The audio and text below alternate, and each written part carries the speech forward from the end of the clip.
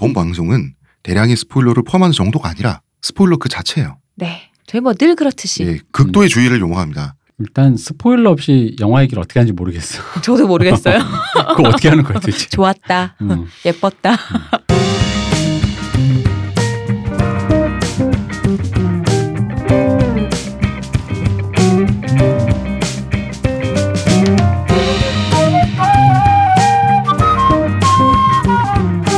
모든 교양은 남 얘기죠. 안 물어봐도 알려주는 남 얘기 아날람 63회 방송 시작하겠습니다. 문화평론가 이동규 대표님. 안녕하세요. 의문의 그녀 시호님. 안녕하세요. 안녕하세요. 저는 작가 홍대선입니다. 제가 말이죠. 네. 요새 정신적으로 많이 지쳐있다 보니까 행복이란 과연 무엇인가. 왜 지치셨어요? 책을 한 권 냈고 이제 그 책을 한 권 더 쓰려고 이러고 있다 보니까 근데 이제 이게 뭐 경제적인 보상하고는 상관이 없는 그 프리랜서니까 이제 사람이 이제 좀 그 각박해지잖아 머릿속으로. 계속 뭐 해야 되지 뭘 하지 뭐 어떤 자료를 정리하지 뭐 하지 또 이제 나온 책 북콘서트도 해야 되고 하다 보니까 이제 사람이 정신적으로 좀 피로해져 있어요. 그러다 보니까 행복이란 과연 무엇일까라는 주제에 천착을 하고 있는데 일단 과연 행복이란 무엇인지 제가 한번 상상을 해봤어요. 네. 저의 상상력의 한계로는 아날람을 들으며 태무진 투덕 칸을 읽고 있는 대선진리교 신도가 아닌가. 이것이 적어도 한국 사회에서는 가장 행복하지 않을까. 그런 생각이 저는 이제 뭐 들었고요. 그냥 그런 생각이 들었다고요. 제가 주장하는 게 아닙니다. 대표님 표정 그렇게 죽이지 마시고요.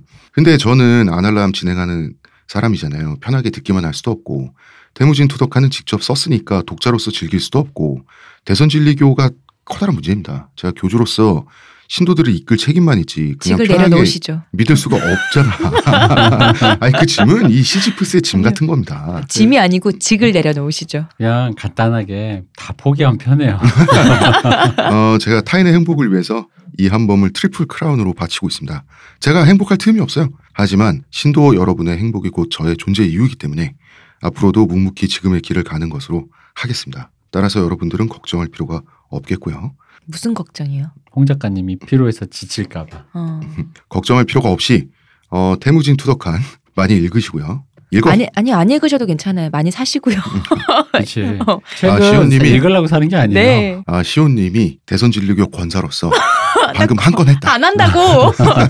책은요 읽을 책을 사는 게 아니고요. 사둔 책 중에 읽는 거예요. 김영하 선생님이 얘기하셨네 이렇게. 이 말씀 진짜 맞는 말씀이거든요. 아니 잠깐 한 권은 소장용, 한 권은 읽는 용, 한 권은 선물용, 한 권은 베개용, 한 권은 냄비 받침용. 피규어 같은 거 살 때 여러 개 사잖아요. 하나는 이제 뜯어서 보는 거, 하나는 전시용 뭐 이런 식으로 하나는 또 이렇게 바랄까 넣어놓고 이런 것처럼.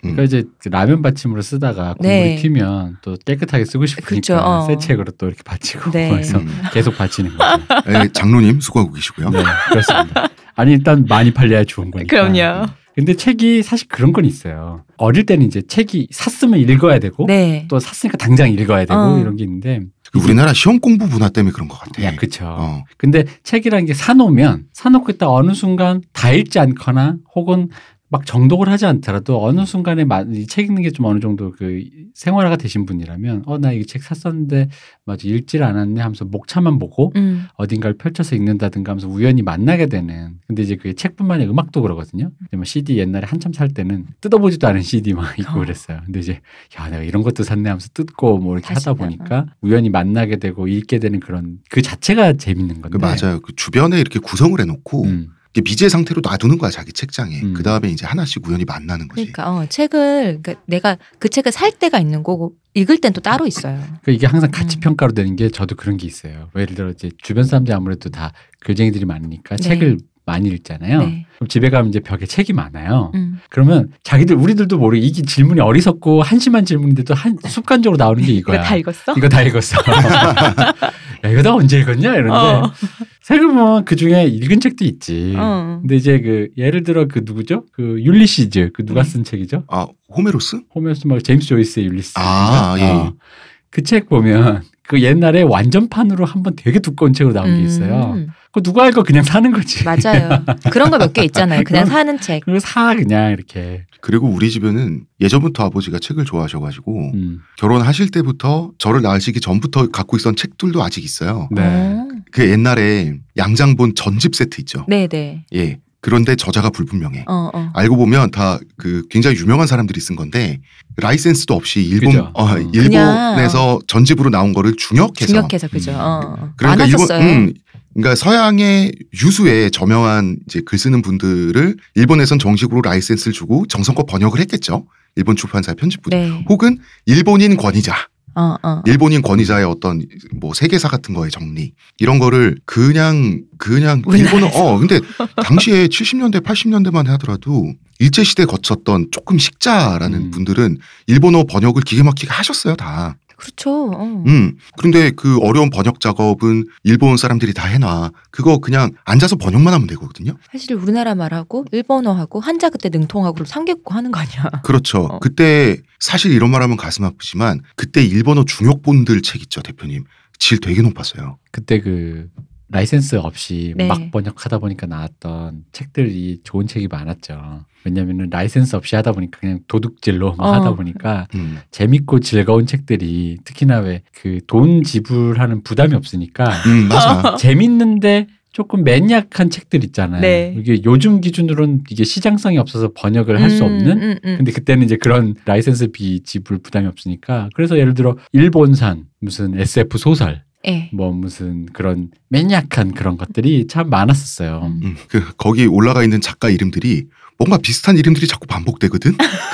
가상의 인물이야. 그리고 이제 일본어 중역본이 라이센스 안 주고 하는 중역본이 질이 굉장히 좋다가 특히 이제 번역물 같은 거 서양 문학 이게 우리나라가 90년대 후반부터 감히 그런 걸 할 수가 없게 됐어요. 그러고 나서 2000년대 중후반까지도 그 전에 일본어 중역을 했던 것보다 번역의 질이 낮다가 낮은 것들이 이제 많다가 낮았어요. 냉정히 말해서. 지금은 번역술이 높아져서 우리나라가 다이렉트로 직역을 해가지고 우리나라 사람들이 읽었을 때 이제 좀 위화감이 없는 그런 단계에 지금 이르렀지.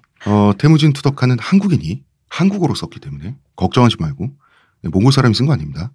사서 읽어보시고요. 외모는 홍 작가님 외모는 좀 몽골리안이시지 않나요? 제가 외모는 완전 몽골리안입니다. 서양과 가장남과 가장 대척점이 있습니다. 그 다비드상의 정반대인가요? 정반대입니다.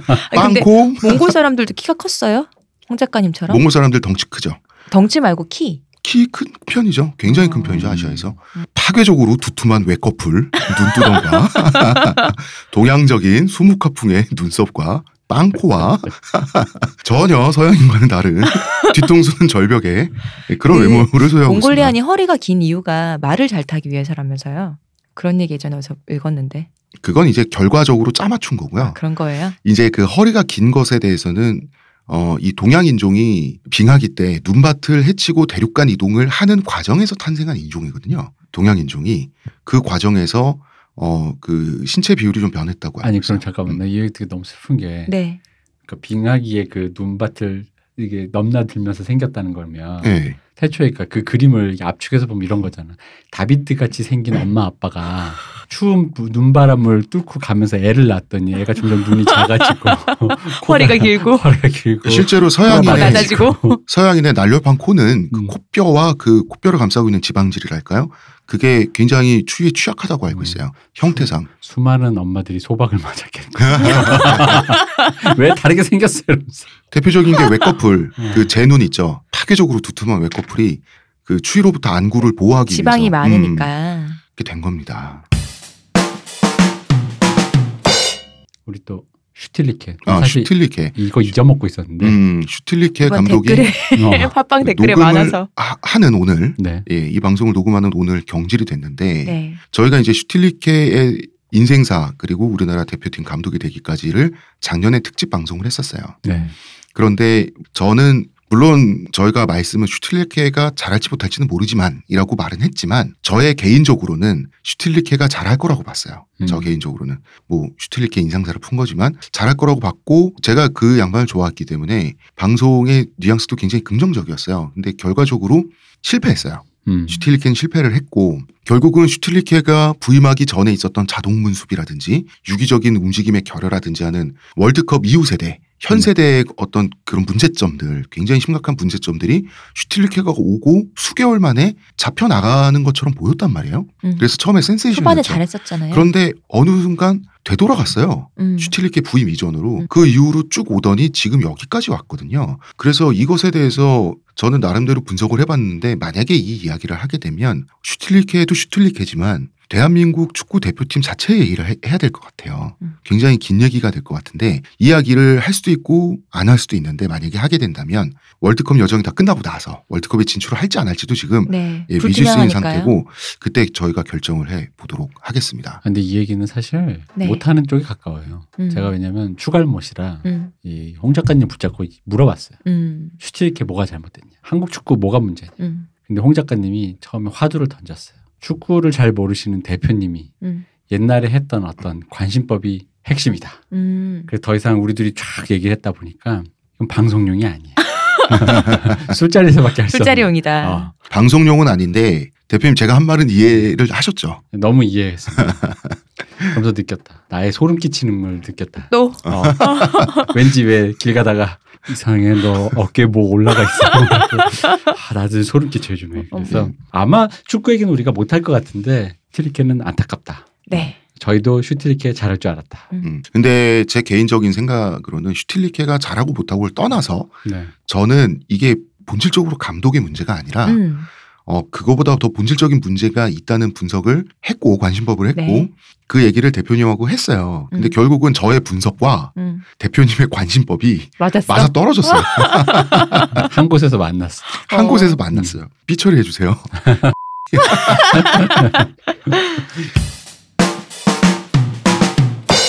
AS를 할 게 또 있습니다.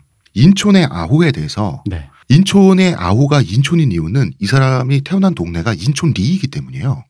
그렇다고 이제 팟빵 댓글에 달아주셨죠. 그 확인해 보니까 맞아. 근데 이런 식으로 옛날 분들은 아호를 짓기도 했는데 저는 그럴 거라는 인식 자체를 안 한 상태에서 이거는 이 사람이 본인이 직접 지었을 수밖에 없다 해서 이거를 한자를 굉장히 잘 하시는 아버지와 토론하면서 두 부자가 이 사람 호 짓는 법이 굉장히 세련됐는 걸 그러게요 아버지 하면서 3시간을 삽질했어. 강의 옥편을 이렇게 뒤적뒤적거리면서 그런데 그냥 아무 뜻도 아니었다. 그래서 혼자 노동하고 혼자 판단하고 혼자 방송하고 혼자 정정하는 무의미의 그 자체다. 이것은 삽질이다. 사실 누가 자기 이름을 이게 이름이라는 게 누가 지어주는 게 아니고 자기가 할 거면 이름이라는 걸 필연적으로 뜻을 볼 수밖에 없는데. 그렇죠. 아오를 본인이 지으면 굉장히 힙하고 스웩 있고 쿨하고 이런 거 하고 싶잖아요. 예쁘고. 그러니까 그러는데 그러다 보니까 근데 이제 마침 동네 이름과 예를 들어 뭐 샌프란시스코 하면 성 프란치스코 아닙니까? 그 샌프란시스코 필독 이렇게 해버리면 되는 거. 이제 그 의미까지 고려해서 중의적으로 봤을 수도 있죠. 막상 그냥 쿨하게 우리 동네 했는데 우리 동네 이름이 나쁘지 않더라. 왜냐면 스웩으로 치면 요즘으로 치면 그거 아닙니까? 무슨 왜 옛날 불광동 무슨 휘발유라든가 이런 식으로 있잖아.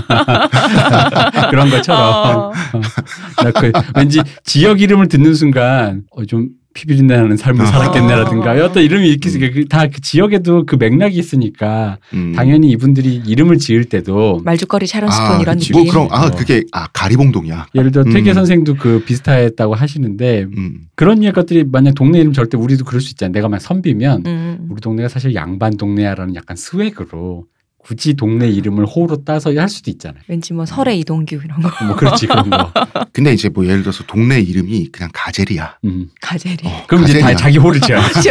그럼 자기 호 지어야지. 거산 이런 걸로. 동네 지역 자체에 수액이 별로 없으면 뭐 많잖아요. 우리 그 수많은 힙합퍼 뭐 디트로이트 무슨 뭐 어디 뭐 그런 거. 그게 아닐까. 그러니까 그 둘 다 그러니까 홍 작가님의 분석도 어느 정도 유효하고 그분의 말씀도 맞지 않나. 네. 일단은 그게 이제 맞는데 둘 다죠. 그렇게 할 수 있을 것 같아요. 당연히. 그리고 AS가 또 왔습니다. 그 주사파 특집에서 주사파가 결국 학생운동권 거의 전체를 소수의 주사파가 이제 통제하는 방식, 장악하는 방식에 대해서 제가 순환출자라고 했는데 순환출자는 아니래요. 이게 이분의 말씀으로는 그냥 그거는 단순한 피라미드식 하향 지배 구조다. 이거 메일로 이제 보내주셨죠. 메일로 보내주신 분이 계셨어요. 그 순환출자는 우리나라 사람들이 저도 그렇지만 그냥 대기업들이 그 지분놀이 하는 거 있잖아요. 그룹 계열사 지분놀이 하는 거를 다 순환출자라고 하는 경향이 있는데 순환출자는 이게 순환출자랍니다. 제가 A 기업의 지분을 51% 갖고 있어요. 근데 A 기업이 B 그룹의 지분을 51% 갖고 있어. 이런 식으로 A, B, C, D, E, F까지 가면 갈수록 내 전체 지분은 줄어드는데 내가 다 지배할 수 있잖아. 여기까지는 그냥 하향 지배구조래요. 그런데 여기서 A, B, C, D, E, F까지 갔는데 F가 거꾸로 A의 주주로 오게 되면 자기의 지분을 훨씬 줄이면서도 지배할 수가 있대요. 꼬리와 꼬리를 무는 마지막에 그렇죠. 서로 맞물려서 뱀이 자기 꼬리 먹는 예, 그렇죠. 돌아가는. 여기 뱀이 자기 꼬리를 먹어서 북유럽의 그 요르문간드처럼 하나의 그 서클을 구성하면 이게 순화출자 그룹이 된대요. 감사합니다. 언제나 네. 좋은 에이스 해주시고 아제르바이잔에서 들어주시는 감사드립니다. 거기서 계십니까? 네. 그리고 굉장히 고마우신 신도분이 나타났습니다. 누굽니까? 임철규 디자이너님이라고요. 네. 신도분인 건 확실합니까? 아니 제가 이제 지금 이 자리에서 장로로 지금 승격을 시켜드릴 거니까 신도여야죠. 그런 허명 필요 없다. 신앙의 자유 따위는 없군요. 그러게요.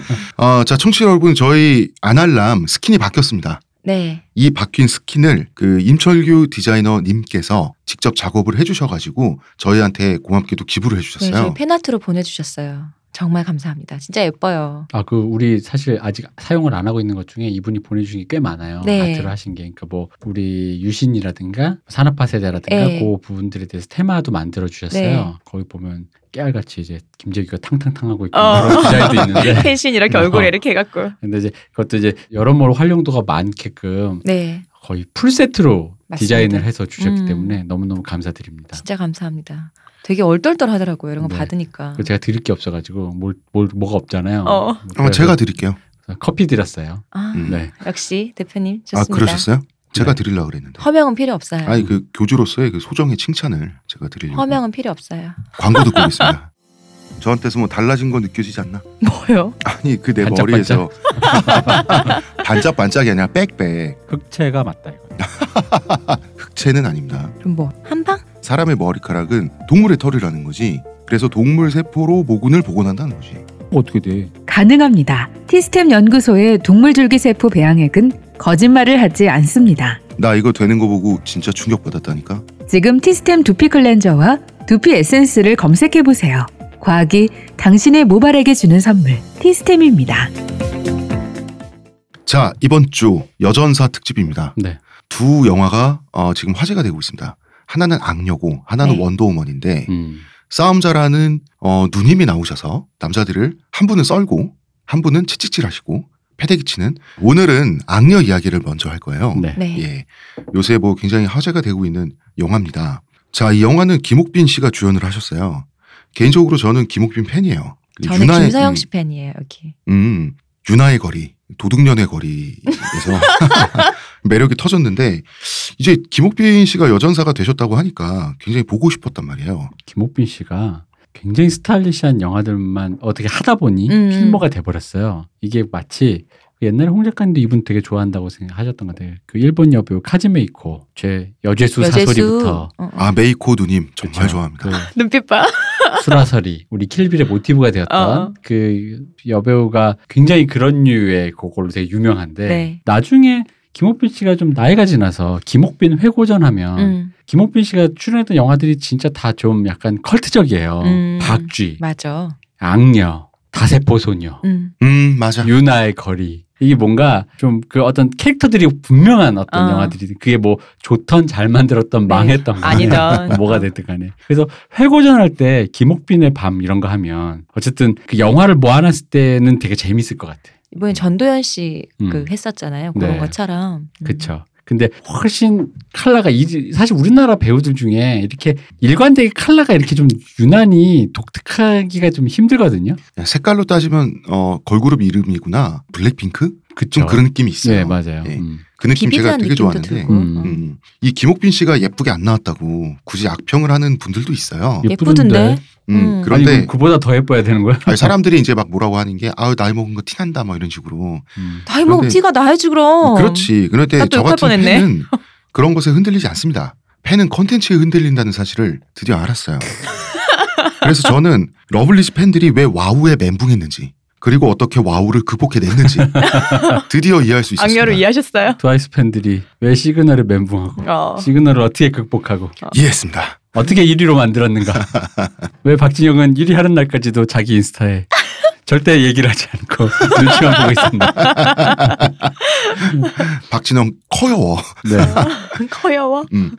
형제분들의 작품이에요. 정병식, 정병길 형제. 네. 이 두 형제분이 영화 일을 함께 하세요. 지금까지. 이분들의 전작 중에 유명한 것이 내가 살인범이다. 내가 살인범이다는 시호님은 뭐 재밌게 보셨다고? 전 재밌게 봤어요. 되게 그러니까 일본식 추리 소설의 내용 같잖아요. 그대로 어떻게 내러티브나 이런 게 제가 또 좋아하는 쪽이다 보니까 그렇죠. 저는 그거 재밌게 봤어요. 저는 내가 살인범이다를 보고 이분 미야베 미유키 여사 네. 형제분들 말이야. 미야베 미유키 여사 책 몇 권 읽었구나라고 저는 그런 생각이 들고 말았어. 기시감 느낄 수 있죠. 난 기시감을 느끼긴 했어요. 그게 나쁘다는 게 아니고. 저는 내가 살인범이다를 보면서 솔직히 저는 그래요. 영화의 전체 톤 앤 매너를 조절하는 게 연출가의 미덕이라고 보는데 사실 거기에 대해서 영 별로였거든요. 왜냐면은 이게 지금 쪼가 웃긴 게 그 정재영 씨가 하는 쪼는 한국 영화 특유의 약간 코믹한 리얼리즘 영화예요. 야, 이 자식아 뭐 이런 거예요. 그래 놓고 거기에 일본식의 그런 약간 좀 과잉 설정된 그런 추리가 들어가는데 네. 그걸 심리 스릴러를 풀면서 갑자기 또 싸울 때는 거의 본이야. 본 아이덴티티. 본 시리즈. 그러니까 이 전체의 톤이 그럼 균일하느냐. 그냥 그게 아니라 굉장히 꼴라주가 된 그냥저냥한 모양으로 보이다 보니까 영화를 보는 내내 솔직히 말하면 뭐 그러니까 이 영화가 어떤 방향으로 가고 싶어 하는지 모르겠어요. 그러니까 내가 느꼈던 게 아마 비슷한 것 같아요, 대표님. 미야베 미유키 여사 책 몇 권 읽어봤구나라고 제가 말씀드린 이유가 요걸 하고 싶었구나. 똑 떨어지는 느낌 아니라도 그냥 뭐 그냥저냥 볼만하다 괜찮았다 저는 그랬어요. 근데 뭐 오락이 차원에서는 그럴 수 있죠. 뭐 반전도 있고. 왜냐하면 이게 한국 문학의 지금 솔직히 말하면 저는 약간 병폐라고 생각하는 차차 말씀드리겠지만 레퍼런스 크로스 체크를 하다가 나온 그냥 어떤 이종교배된 결과물이 아니었는가. 라는 거거든요. 자, 그렇겠지만 오늘의 주제는 악녀입니다. 네. 예. 악녀는 동생분인 정병길 씨가 감독을 했고요. 형님 되시는 이 정병식 이분이 각본에 참여를 하셨고 이분도 데뷔작을 준비 중이라고 하십니다. 네. 저는 몽키스라는 영화를 연출을 하셔서 데뷔를 입봉을 하신 줄 알았더니 상업 입봉이겠죠. 네, 대표님 이제 단편 영화라고 단편은 입봉으로 아직 안 한다 그러시더라고요. 근데 정병길 감독은 액션 스쿨 출신이에요. 네. 베이스에 스턴트가 포함되어 있는 특이한 이력이죠. 감독으로서는. 데뷔작이 난 액션 배우다라는. 본인 출연도 하고 뭐 각본도 하고 제작도 하고 네. 그러셨죠. 스스로도 액션에 대한 자부심이 있어요. 그 영화에 나온 이런저런 액션들이 한국 최초 액션씬이다. 이런 점을 굉장히 인터뷰에서 어필을 많이 하시더라고요. 이번 악녀에서. 근데 난 그런 거는 이해를 할 수 있어요. 아무래도 소위 말하는 쟁이라고 하죠. 꾼들. 이 꾼들은 한국에서는 한 번도 이게 구현된 적이 없었던 건데 춤이 됐든 뭐가 됐든 외국에선 멋있게 한단 말이야. 그럼 우리나라에서도 똑같이 하는 걸 보여주고 싶은. 우리도 한번 해보고 싶은 내가 저거 한번 만들어보고 싶은 거 있겠죠. 그렇죠. 그런데 이제 물론 한국 영화는 이미 글로벌 영화 시장에 편입돼 있죠. 네. 예, 그 상태에서 한국 최초라고 하는 것에 의미가 있는가? 예, 의미가 있는지는 저는 솔직히 말하면 잘 모르겠어요. 근데 이분이 굉장히 강조를 하시니까. 우리가 아이돌 때 얘기 한번 했잖아요.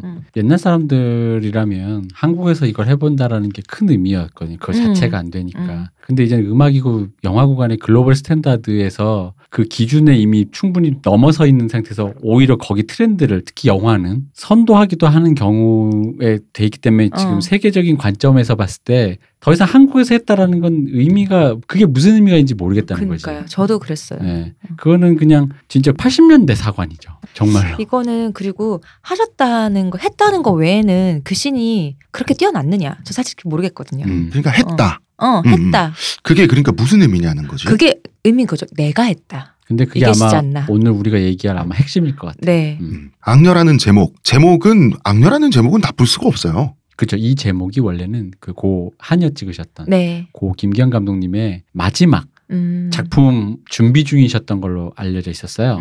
그래서 제목만 같이 다른 작품이에요. 네. 악녀. 근데 악녀라는 말 자체가 훅 오잖아 그냥. 엣지 있죠. 주는 게 있잖아요. 악녀 자체 그 주는 이미지가 있고 이걸로 영화를 만든다? 뭐 있을 것 같아. 뭐 이걸로 소설이 나왔다? 뭐 있을 것 같아잖아요. 근데 김기현 감독님이 그렇게 화제로 돌아가시고 실제로 그 좀 찾아보시면 그 화제 속에서 시나리오 일부만 어쨌든 구했어요. 근데 이제 어쨌든 그래서 유지를 받들어 그 영화를 악녀를 만드느냐 아니면 그냥 악녀 그냥 그 타이틀로 가져가느냐 많았는데 결국은 이제 악녀가 진짜 단순 과감하면서도 엣지 있는 이 두 글자다 보니까 누구나 사실 탐낼 법해요. 그렇죠. 그냥 딱 제목만 봐도 딱 떠오르는 심상이 있잖아요. 섹시하면서 뭔가 이렇게 치명적이면서 있잖아요. 그런데 아직까지 수십 년 동안 네. 우리나라 영화 역사상 직관적인 제목을 아무도 감히 못 썼단 말이에요. 뭐 악녀라고 하면 소재가 정해지니까. 그리고 전 이런 것도 있을 것 같아요. 동양권에서 악녀라는 제목을 가진 네. 영화다라고 하는 게 서구권에 어떻게 팔릴 수 있을까 하는 그 비즈니스 포인트를 보면 이거는 사실 굉장히 유리한 건 사실이잖아요. 유리하죠. 왜냐면은 사실 그 최근작 근자로 보면 서구의 여성 전사, 여성 파이터들을 보면 사실 그분들의 포인트는 거의 남성에 못지않은이라는 지점이 있잖아요. 거의 근육이나 등발이나 싸움의 그거라든가 남성에 못지않은 린다 로우지 막 이렇게 막 목 조를 때 보면 막 이렇게. 근데 동양권에서 나오는 그 아까 우리 얘기했던 카즈메이코가 했던 수라설이나 이런 거 보면 동양권에서 나오는 그 여성의 악녀 캐릭터라는 거 여자 전사 혹은 뭐 여자 살인범 뭐 네. 이런 것들이 깊이가 남달라요. 그죠. 기본적으로 그 여성을 굉장히 억누르는 억압적인 사회다라는 본관적인 그거가 이미 이 영화나 베이스로 깔려 있으니까 그걸 뚫고 여자들이 거기서 무언가를 한다라는 것 자체가 굉장히 강렬하죠. 그런 느낌 들잖아요. 얼마나 독해져야 이런 그죠? 생각이 들잖아요. 그러니까 적어도 우리가 봤을 때 린다 로우지가 남자 패는 것보단 더 독한 마음을 품지 않으면 그래서 이게 훨씬 한 단계 고급인 게 서양의 여전사들은 안젤리나 졸리 말해서 몸도 잘 쓸 것 같고 막 날아다니고 막 이러잖아. 옛날에 그 지나. 그렇죠. 그다음에 풍만한 가슴도 충분히 보여주면서 싸우고 막 이러는데 수라서리 같은 경우는 일도 양단이죠. 네. 칼 그냥 이렇게 한 번 싹 베거나 한 번 싹 찌르는 걸로 그리고 눈으로 그 복수의 대상을 찌릿찌릿찌릿 이렇게 시그널을 딱 보내. 넌 이미 눈을 한번 죽어 있다. 그러면서 그 하얀 눈밭에 눈이 소리 없이 이렇게 소복소복 쌓이는 장면을 또 탁 컷을 잡으면서 끝내잖아요. 그게 뭐 쿠엔틴 타란티노가 그런 이미지를 엄청 좋아해서 킬빌에 썼잖아요. 예, 킬빌에서 마지막 장면에 쓰고 네. 막 이러는 건데 사실 이 급이 있거든. 그래서 악녀라는 제목은 서양에서 이게 선판매가 되게 많이 됐는데 영화가 아마 그 제목발이 있었을 거예요. 그다가 이런 게 있죠. 서양 아까 그 린다 로우지 예를 들면 네. 일단 론다 로우지? 론다 로우지. 잠깐만 론다 로우지 누군지 한번 잠깐 설명 좀 해주셔야 돼요. UFC죠. 네. 챔피언. 지금 은퇴하셨지 않아요? 다시 돌아왔다고. 돌아왔어요? 근데 론다 로우지 같은 경우를 보면 네. 남자인 나의 앞에서 내 앞 눈앞으로 걸어와서 나한테 결투를 신청할 것 같잖아. 근데 동양 여자의 악녀 캐릭터들이 뭐가 어떤 매력이 있냐면 엣지가 있냐면 그 어떤 1대1 그런 1대다로서의 어떤 무력적인 그거가 안 될 것 같으니 굉장히 치밀하고 굉장히 근데 이제 그런 음모를 꾸미잖아요. 그러면 그게 나중에 이러려고 나를 뭐 했나 이런 거 있잖아. 그게 엄청 소름 끼치는 느낌으로 다가오게 하면서 크리티컬한 느낌이 드는 거죠. 그러니까 동양 여자들이 악녀했을 때와 그 서양 여전사 파이터들이 안젤리나 졸리 막 이런 사람이 달려나오는 거랑 엣지에서 다르는 거죠. 그쪽이 만약에 그 뭐랄까 옛날 그 검사들의 그 검이라면 도끼라면 이쪽은 진짜 예리한 송곳 같은 거죠. 메스 같은 거야. 얼음 송곳. 그렇죠. 말 그대로 수술당하는 거야. 그래서 근데 그거는 서양 여성을 파이터로 하는 소재에서는 잘 등장하지 않는 어떤 느낌적 느낌이거든요. 서양에서 그나마 헐리우드 기준에서 전형적인 좀 무서운 여자, 악녀 중에서 가장 엣지 있게 나온 게 아마 샤론 스톤 정도일 거예요. 샤론 스톤 아니면 그 당시에 이제 그 바운드 워셔스키 형제가 했던 여자들이 바운드 네. 그런 느낌이 동양에서는 악녀의 어떤 그런 이미지들이죠. 음모를 꾸며서 어떻게든 막 그냥 다 그냥 구렁텅이로 다 빠뜨리는. 여자가 한을 품으면 오녀에도 서리가 내린다라고 하는 그 서늘한 느낌 있죠. 그게 우리는 그 무슨 말인지 알잖아. 네. 근데 이 속담이 당연히 영어에는 없을 거 아니야. 그러면은 이 속담에 해당하는 그 새로운 정조를 서양 사람들은 뭐지? 뭐가 되게 엣지 있는데 말로 표현 안 되는 걸 느낀단 말이야. 그죠. 원한에 찬 여성의 그걸 보면 그러면은 차갑고 서늘해야 되는데 영화가 악녀라는 이 이미지를 따라가려면 과연 영화가 어떤지 봅시다. 잠깐 악녀 하니까 생각났어. 충녀. 충녀? 김기현 감독님 작품인데요. 충녀, 하녀, 그 여자 시리즈. 예. 그 다음에 악녀는 이제 그 결국 제작을 못했는데 네. 그 충녀가 그 윤여정 배우님이 벌레 하셨는데 충자죠? 네네. 맞아요. 사실 윤여정 배우님은 내가 충녀란 영화를 찍을 건데 네가 충녀로 나와라 했을 때 당연히 오케이를 했대요. 왜냐하면 그 충녀가 벌레 충자라고 누가 상상을 해. 남자에게 충성하다가 그러다가 나중에 어떻게 되는 비련의 여주인공이라고 생각하고 가서 시나리오 그거를 봤는데 벌레 충자가 이렇게 영화에 제가 아는 사람이 나와요. 악녀에? 제 친동생이 나오는데 자 김옥빈 씨가 주연을 맡은 그 캐릭터가 숙희입니다. 네. 예, 숙희 얼굴째는 성형외과 의사로 한컷 나와요. 근데 마스크하고 나오시죠? 마스크하고 나와요. 네. 친구의 후배예요. 이 정병길 감독이 예, 친구의 후배가 연출을 하고 있는 촬영장에 놀러 갔다가 붙들려서 찍은 거예요. 이제 양육된 여전사 캐릭터예요. 네. 양육된 여전사 캐릭터라는 게 대표적으로 떠오르는 게 니키타죠. 그렇죠. 네.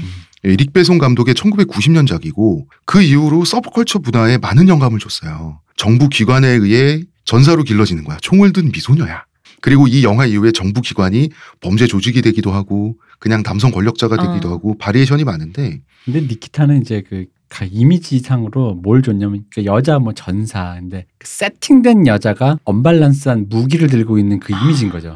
니키타 그 특유의 그 숏컷에 네. 미니스커트에 하이힐에 그래놓고 그 스나이퍼 총에 단발. 그 대비가 그 이미지가 굉장히 강렬했잖아요. 우리 여기 악녀에서도 웨딩드레스에 스나이퍼 하는 그것처럼 그건 사실 그러니까 굉장히 그런 모든 이미지들의 원형인 거지. 그렇죠. 네. 남성 혹은 남성적 권력에 의해서 인간 병기가 되는 전사나 투사로 길러지는 미녀의 이야기로 또 유명한 게 V4 벤데타가 있어요. 여기서 보면 이제 나탈리 포트만은 아주 비민주적인 방법으로 학대를 받아가지고 민주화 투사가 됩니다. 거기서 나오는 나탈리 포트만 진짜 뇌이징 당하잖아. 구속복 입고 학대당해서 나중에 민주투사로. 민주적이지 않은 방법으로 민주화 투사를 만들어. 그런데 이제 뭐니 해도 니키타가 던진 공을 제대로 받은 결과물을 하나만 꼽는다면 이거일 수밖에 없어요. 1998년작 일본 애니메이션 카이트. 그렇죠. 카이트. 대단한 작품입니다. 이 작품은 세계 유수의 명감독들이 수없이 소장하고 돌려서 보고 또 봤다는 바로 그 애니인데요. 이게 만들어진 킬러 미소녀 캐릭터가 일본에서 워낙 사랑받기도 하지만 그러니까 이런 만들어진 킬러 미소녀 이게 니키타를 받아서 일본에서 카이트에서 완성을 시켰어요. 그래서 카이트 이후로는 다 카이트의 영향을 받아요. 왜냐하면 그 애니로밖에 구현이 할 수 없는 정말 미소녀가 현실적으로 좀 제약이 많잖아요. 배우가 하려면은. 네. 근데 그거를 애니로 하니까 화려한 액션에 날아다니고. 엄청나게 예쁜 미소녀가 거기에 물론 또 하나는 이 카이트가 무지하게 야한 만화라. 카이트는 OVA인데 제가 왜 아직 못 봤을까요? 아 그래요? 네. 보세요. OVA는 뭡니까? 오리지널 비디오 애니메이션. 즉 OVA라고 하는 것은 극장 개봉판이 아니다. 네. 그렇습니다. 비디오로만 바로 나온 거. TV판, 극장판인데 그 사이에 비디오로만 이제 바로 출시되는. 네. 이 애니메이션은 제작 스폰서가 섹스씬만 넣어주면 무엇을 만들어도 오케이라는 조건으로 제작 지원을 받은 작품이에요. 그래서. 근데 뭐 이제 이런 식의 풍토는 일본의 그 로망 포르노 시절부터 있었던 거다 보니까 애니 쪽에서도 이런 제안을 하는 게 있을 수는 있는 거죠. 그냥 있을 수는 있는 거고 사실은 서로가 서로의 영역을 존중하고 노터치하는 굉장히 좋은 어른의 사정의 방식이잖아요. 네. 우메츠 야스오미 감독은 여주인공 이름이 사와입니다. 여고생이고요. 이 사와가 등장하는 화끈한 섹스씬을 넣어주는데요. 이 작품이 너무 워낙 액션이 잘 만들어진 작품이다 보니 섹스씬의 퀄리티도 액션씬과 동일합니다. 그리고 이제 인구의 회자될 명작이 나오죠. 이게 거꾸로 사실 섹스씬이 꼭 들어가야 된다. 이건 스폰서의 사정이잖아요. 네. 이 비디오를 팔아야 되는. 이게 거꾸로 걸림돌이 돼요. 나중에. 미성년자니까. 아니 그러니까 아동 포르노잖아. 따지고 보면. 상관없지 제작사 입장에선. 근데 이 애니가 너무 잘 뽑혀 나온 그 기록적인 명작이다 보니까 이제 헐리우드에서 유명 감독 내세워서 리메이크로 사가고 싶고 뭐 하고 싶어도 이게 이래저래 쉽지가 않은 거야. 아동 포르노를 리메이크한다? 그거는 내가 이름 있는 감독이라면 미국 사회에서는 내가 좀 그럴 수 있는 거지. 이거 수입 수출될 때 요 씬만 빼고 이렇게. 근데 이게 그렇다면서 이 씬을 빼도 드라마 그 내용상으로는 아무런 게 없어서 뭐 그 정도까지는 아닌데 이제 얘기를 하면 근데 그건 있어요. 폭력씬 되게 잔인하거든요. 일본 만화 특유의. 네. 거기다가 섹스씬도 되게 강렬해요. 되게 야해요. 되게 적나라하고 성기가 다 그려져 있고. 그러다 보니까 아까 말했던 동양에서 네. 미소녀가 막 사람들을 썰고 다니는 그거가 엣지가 그런 이 전체 톤 앤 매너를 지배하게 되는 거예요. 너무 그것과 맞닿아서 너무 날 것들이 막 그냥 이 애니메이션에 그냥 막 다 둥둥 막 뭐 목이 잘리고 막 남녀의 그 섹스씬이 막 성기가 다 그려져 있고 하니까 그 날것의 이미지가 강렬하게 오는 거죠. 사실 그거는 한 몫을 해요. 왜냐하면 여기서 그 섹스씬을 빼면은 섹스씬이 그렇게 아주 필요한 그건 아니에요. 맥락상 뭐 논리적으로 그렇게 거기에 꼭 있어야 된다 이런 씬은 아닌데도 왠지 이 날것을 만들어내는데 이 분위기와 날것의 느낌을 만들어내는 것, 그 특히나 이 여고생 킬러가 그런 느낌이죠. 무자비함. 네. 왜냐면 섹스씬도 진짜 무자비한 느낌이 있거든요. 당연히 방금 말한 아동 포르노라는 그런 느낌이잖아요. 여고생 미성년자의 섹스씬이니까 그 무자비함이라는 느낌이 많이 퇴색되는 거죠. 카이트에서 여성을 창조하는 남성 권력자는 엘리트 검시관으로 나와요. 사실은 살인 청부 조직의 보스다 이런 설정이고요. 뭐 많은 분들이 아시지만 킬빌 영화의 오랜 이식 오리진이 카이트를 오마주한 겁니다. 그 류시 류가 했던 그 역할이죠.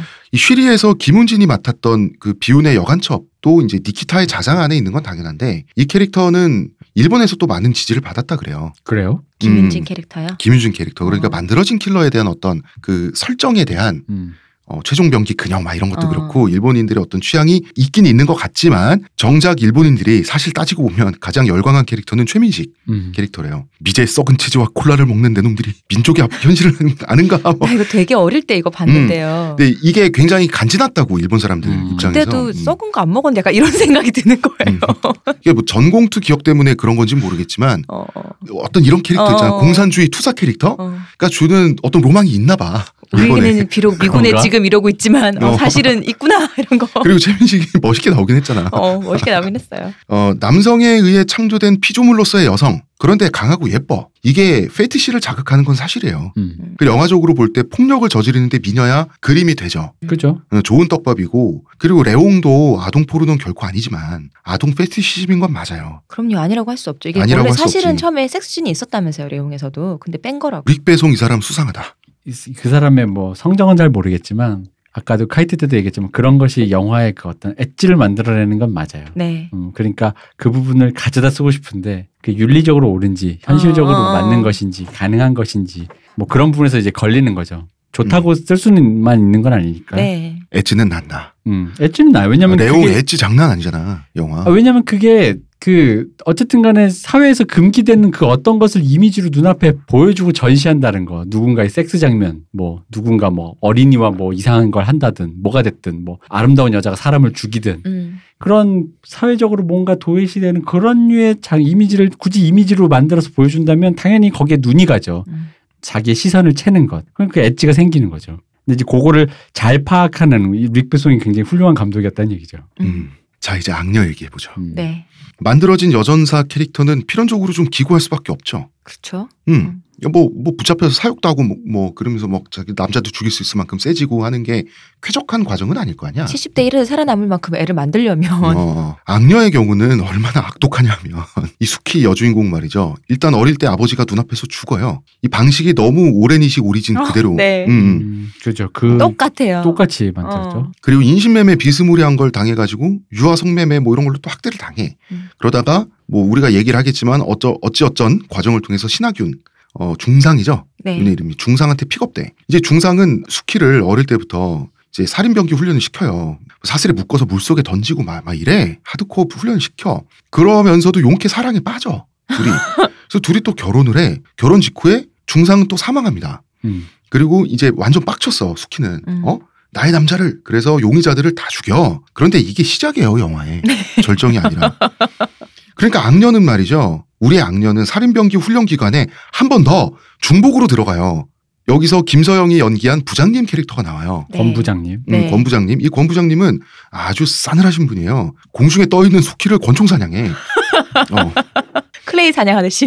클레이 사냥하듯이. 나 그거 생각났어. 나중에는 별다른 이유도 없는데 수키를 위해서 눈물을 글썽이고 막 이런단 말이야. 그래서 나는 이분이 국어책 낭독을 하잖아요. 김서영. 연기를 참 잘하시는 분인데. 잘해서 그럼 이 국가기관의 부장님답게 카리스마를 유지하려고 그랬다. 흔들림 없는. 근데 여기 연기는 뭐 이제 우리가 좀 더 이제 본격적으로 작품적인 얘기를 할 때 아마 얘기하겠지만 기존의 다른 작품에서 연기가 괜찮았던 배우가 연기가 흔들린다면 거의 10중 8구 감독 잘못입니다. 이야기에 문제가 있는 거죠. 왜냐면은 사실 감독이 현장에서 할 수 있는 일의 태반이 대부분 결정하는 거거든요. 네. 미술은 어떻다, 의상은 어떻다, 회화는 어떻다, 뭐 그런 것부터 시작해서 하지만 가장 많은 부분을 차지하는 게 결국은 배우들의 심기를 어떻게든 잘 컨트롤 해가면서 어떤 것을 끌어내는 거거든요. 디렉션을 정확하게 주고. 그렇죠. 근데 그런 부분에서 굉장히 딱딱하게 연기를 하잖아요, 다들. 다들 일일 드라마에 처음 출연하게 된 아이돌들처럼 연기하잖아요. 네. 모든 사람들이 그러죠. 괜찮아요? 아니 왜냐면 여기 있는 사람들이 다 연기 구력이 1, 2년 된 사람들이 아닌데도 맞아요. 나가지고 다 그래 다 어디서 주연 한 번씩 했던 사람들인데 그래요. 그리고 이 영화를 보면 말이죠. 대한민국의 비밀 국가기관이 연변의 폭력 조직보다 훨씬 폭력적이고요. 훨씬 비인간적이에요. 인재 원성을 하는데 한번 붙잡히면 무조건 납치야. 그냥 무조건 사육당하는 거야. 그래서 수키는 이미 인간 병기인 상태에서 잡혀가거든요. 네. 근데 더 약해져. 더 세지는 게 아니라. 출산이 그렇게 위험한 거예요. 그래서. 그리고 이제 맞아요. 출산을 하죠. 시설 안에서 아이도 낳아. 왜 낳아야 되냐면 그래야지 부장님한테 이용당하기 쉽지. 약점을 잡혀야 될 거 아니야. 이야기를 끌어나가려면. 무슨 말을 하는 거냐면 이 영화는 모든 게 1+1이에요. 이마트도 아니고. 자, 수키는 아버지 사망, 고아되고 아동 성매매, 살인병기 훈련, 남편 피살, 그 다음에 또 자기는 필압돼 살인병기 훈련을 또 당해요. 살인병기 그러니까 자기를 만들어내는 이 권력자가 한 번은 신하균 그 중상 캐릭터 연변 아저씨고 한 분은 한국 부장님이에요. 국정원 부장님. 예. 네. 그 와중에 또 애까지 낳아요. 애는 또 무럭무럭 자라. 이게 끝이 아니에요. 또 사랑에 빠져서 또 결혼해요. 그러니까 새 남편은 죽고 애도 죽고 가족도 2번 잃고 1+1입니다. 다시 한번 분기탱천. 근데 이건 있는 것 같아. 나 그래서 마지막 그 생각했어요. 수키가 원래 되게 세잖아. 첫 장면부터. 네, 엄청 세잖아요. 굳이 국정원에서 훈련을 왜 했는가 생각해보니까 그 맨 첫 장면이 이게 남편이 죽어서 야 이 새끼들아 하면서 다 죽여버리는 거잖아요. 분노 게이지가 차서. 수키가 원래 여기 보면 되게 약한 여자잖아요. 착한 여자잖아요. 네. 그러니까 이 정도로 분노가 안 올라가면 능력이 안 나오는 거야. 그렇구나. 그래서 약한 거야 원래는. 그래서 분노 게이지를 올리던가 아니면 이 분노 게이지를 이미 올려놓은 상태를 유지시키든가가 그걸 국정원에서 그걸 이제 해주는 거구나. 했다. 또 우리나라 국정원도 그렇고요. 신하균이 연기한 중상 캐릭터, 네. 연변 폭력 조직의 보스, 이 사람들도 그렇고 굉장히 치밀하고 계획적인데 이 계획이 어마무시한 계획이에요. 이것에 대해서 저희가 광고 듣고 와서 얘기를 할 건데 어찌됐든 간에 헛남편 또 살아있어.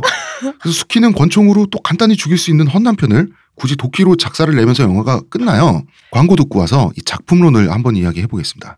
하루의 건강을 위해 자 아로니아 농축액을 물에 섞어 마시는 것도 귀찮다고. 그런 당신을 위한 평산네이처의 새로운 야심작 하루니아. 하루에 한 포 알약으로 섭취하는 아로니아 농축액입니다. 이제 건강과 함께 간편함도 챙기세요. 국내 최대 함량, 최다 판매를 자랑하는 평산네이처가 만들었습니다. 전 편한 게 제일 좋아요. 하루니아. 대표님, 네. 이 수키는 말이죠. 네. 이용도 잘 당하고 유혹도 잘 당해요. 착하더라고. 예. 악녀가 아니라 선녀 아닙니까? 근데 이게 보통은 악녀 캐릭터들이 아까도 얘기했지만 보통 착해서 네. 그러니까 세파의 그 당시 사회상의 어떤 무언가에 주로 이제 옛날 소라설이나 이런 거 보면 남자들에게 뭐 네. 이용을 당해서 그러다 보니까 한이 맺혀 뭐 이런 건 거기까지 이해해요. 그래야지 어떤 드라이브가 걸리지. 네. 사람의 어떤 욕망, 복수, 뭐 원한 이런 게 생기는데 근데 이 영화 좀 긴데 영화가 그럼 앞에 좀 당하다가 마지막에 썰어야 되잖아요. 근데 영화 내내 안 된 거야. 약간 KBS 동행 뭐 이런 거 보는 기분 있잖아. 연변 출신 여자가 맞아. 너무 기구해서 뭐 이런 느낌. 영화를 제가 한 줄로 그 요약을 해봤어요. 네. 싸움 잘하는 마츠코 일생. 맞아.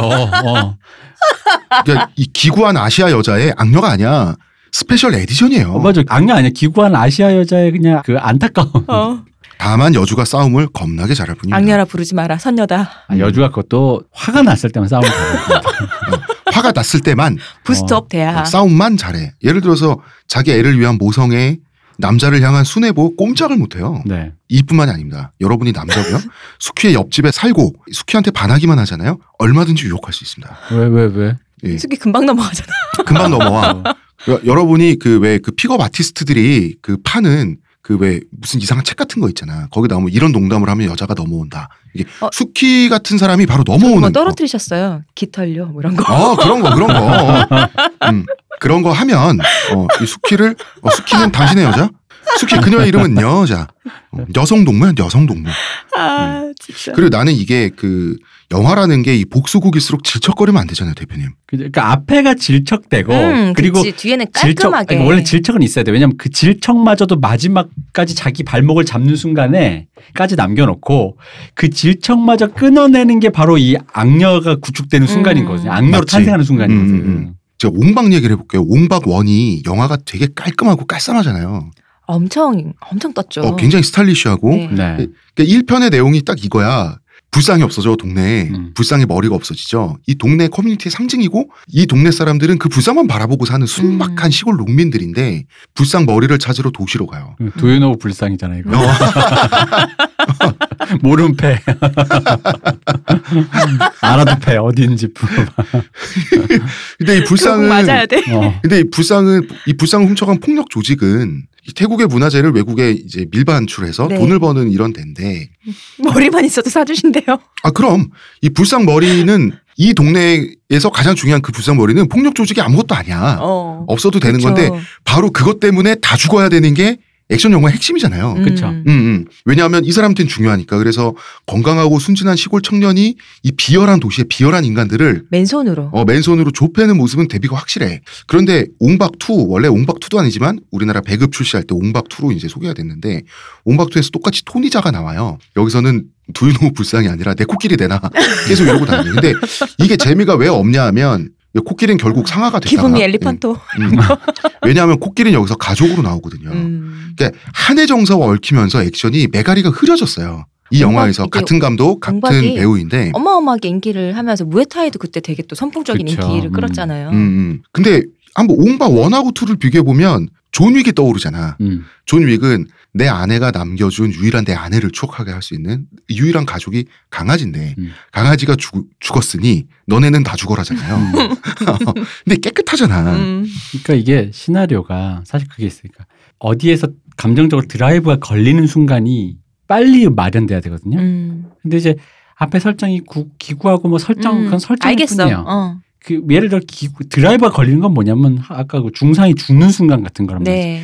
이 새끼들 이러는 거지. 그럼 그 다음부터 액션 영화니까 액션 할 거 우리 기대하잖아. 그렇죠. 이게 영화는 액션 영화잖아. 그러면 액션 영화 되기 전에 최소한의 그 드라이브가 필요한 건데 악녀가 뭐가 문제냐면 드라이브가 안 걸리다 보니까 이게 혹시 드라이브입니까 하면서 계속 설정을 계속 내비는 거야. 이건가? 왜냐면 존 윅은 맨 앞에 너무 심플하게 거의 광고처럼 아내와 좋았던 잠깐 몇 초 나오고 아내가 바로 죽어요. 그랬더니 아내가 강아지를 주잖아. 죽은 아내가 보낸 강아지. 근데 웬 동네 양아치 새끼들이 죽여. 발로 차. 이미 그것도 죽이는 장면 되게 발로 차서 죽이잖아요. 깨갱 하면 죽는데 그 순간 이미 드라이버가 걸려요. 이 진짜 이 개놈 새끼라는 생각에. 근데 개놈 새끼라는 생각을 했는데 그래서 막 이미 거기서 관객은 드라이버 걸렸거든. 근데 그 드라이버에서 이제 기대치 하나만 더 넣어주면 되거든요. 그게 뭐냐면 어떻게 될 것인가인데 어떻게 될 것인가를 여기 뭘 주냐면 그 얘기잖아. 넌 존 윅의 차를 훔쳤어. 이 대사로 끝났어. 그러면 아직 설정이 다 안 났는데도 불구하고 관객들은 뭐 대단한 사람인가 보다라는 생각을 한단 말이야. 그리고 한 가지 더. 존 윅이 자기가 당한 것보다 너무 심하게 몇 배로 복수해. 그게 주는 악마적인 쾌감이 있잖아요. 그렇죠. 그러다 보니까 마지막에 존 윅이 뭐 그냥 그 부자를 다 썰어버리고 뭐 그 강아지 때문에 사람을 몇십 명을 다 죽이는데 이미 드라이브가 우린 걸렸단 말이에요. 이놈의 새끼라는 게 있고 존 윅이 또 기대치를 줬잖아. 전무후무한 캐릭터다. 걸리면 죽는다. 그럼 어떻게 걸리면 죽는지 보고 싶어라는 건데 그걸로 끝났어요. 보여주겠지? 그럼 이제 뒤는 그냥 액션이야. 이미지예요 그냥. 근데 그걸 가는 거야. 악녀가 어떻게 질척거리냐면 수키랑 관계하는 남자들이 나와가지고 계속 뭘 하고 있어. 현수 캐릭터 나오잖아. 새남편. 현수는 수뇌보로 계속 그려져. 이 사람의 표정과 근데 소름 끼쳐. 진짜 무서운 사람이잖아요. 이 새끼 완전 변태야. 그러니까 이것도 언밸런스인데. 관음증 환자 아니요. 또 사랑에 빠졌다가 또 배신감을 느껴야 되고 또 슬퍼해야 되고 한 사람 하고만. 벌써 서너 번, 네다섯 번의 감정의 우여곡절에 나오는데 김서영이 연기한 권 부장님 나와. 그다음에 신하균 연기한 중상 나와. 예전에 또 그 자기 눈앞에서 죽은 아버지 있어. 뭡니까 이게? 이걸 쓰면서 이게 액션 영화인데도 불구하고 제 생각에는 한국 영화에서 시나리오가 유통되는 과정에서의 얘기가 약간 필요할 것 같아요. 이런 류의 액션 영화는 시나리오를 쓰면 지문이 많아요. 근데 지문을 많이 쓰면은 잘 안 읽게 돼요. 왜냐면 이미지를 말로 설명한다는 게 되게 쓰잘데기 없잖아요. 그리고 또 아직 영화를 들어갈지 어떻게 될지 현장에서 또 어떻게 될지도 모르는데 거기에 뭐 플랜 있잖아. 뭐 왼주먹을 뻗었더니 오른쪽으로 피하고 이렇게 쓰진 않을 거 아니야. 구체적으로. 그러면은 그 지문이 긴다라는 건 보통 읽을 때 시나리오라는 게 읽기가 굉장히 불편한 컨셉이거든요. 지문 따로 대사 따로 있다 보니까. 그래서 뭐가 있냐면 드라마가 강한 시나리오는 잘 읽혀요. 왜냐하면 대사에 이미 그 드라이브들이 다 들어있어. 예를 들어 시어머니와 며느리가 싸우는 영화라고 해보자고요. 그럼 둘이서 어머니 하면서 둘이 막 대화를 하면 이미 그 대사 안에 감정이 다 들어있잖아요. 네. 나를 구박하는 이 못된 할망구야부터 시작해서 막 있을 거 아니야. 근데 이거는 액션에 어떤 그걸 녹여야 되는데 그러려면 그 지문을 읽는 게 불편해질 거 아니에요. 그럼 내가 봤을 때 장담컨대 이 영화는 사실 악녀라는 건 맨 처음 애초에 시작은 맨 마지막에 그 피칠급한 김옥빈 씨가 수키가 웃고 씩 웃는 그거 하나였을 거라는 거지. 이 영화 아무것도 없이. 근데 거기서 출발했는데 분명히 어떤 액션에 대한 설계를 했을 때 누가 요구를 했던 감독님 머릿속에서 혼자 본인이 자기 검열을 했던 간에 자가 발전을 했던 간에 분명한 건 이거죠. 첫째, 한국 영화에 대한 고질병이라고 보는데 그 이미지를 이미지대로 소화를 못 시켜요. 그러니까 예를 들어 존 윅 만약에 시나리오로 역으로 다시 써보잖아요? 그럼 아마 이미지밖에 없을걸요? 오른쪽으로 그렇고 왼쪽으로 그러고. 존 윅의 뭐 시나리오 지문이라고 할 만한 게 뭐가 그렇게 있겠어요? 지문만 있겠지. 지문만. 그리고 대사는 밖에 없겠지. 대사는 앞에밖에 없어. 라이트 노벨이다. 그 두유노 존 윅밖에 없어 거기에. 넌 존 윅에 잘 훔쳤어야. 근데 그렇게 하면 시나리오 상으로만 막상 보면요. 그래서 영화를 상상력이 중요한 게 이거가 존 윅 같이 그렇게 깔끔하게 뽑아져 나온다라는 거 하기엔 약간 불안해지거든요. 뭐가 없어 보인단 말이야. 그럼 필연적으로 사람 뭐가 있냐면 여기에 드라마를 넣고 싶어요.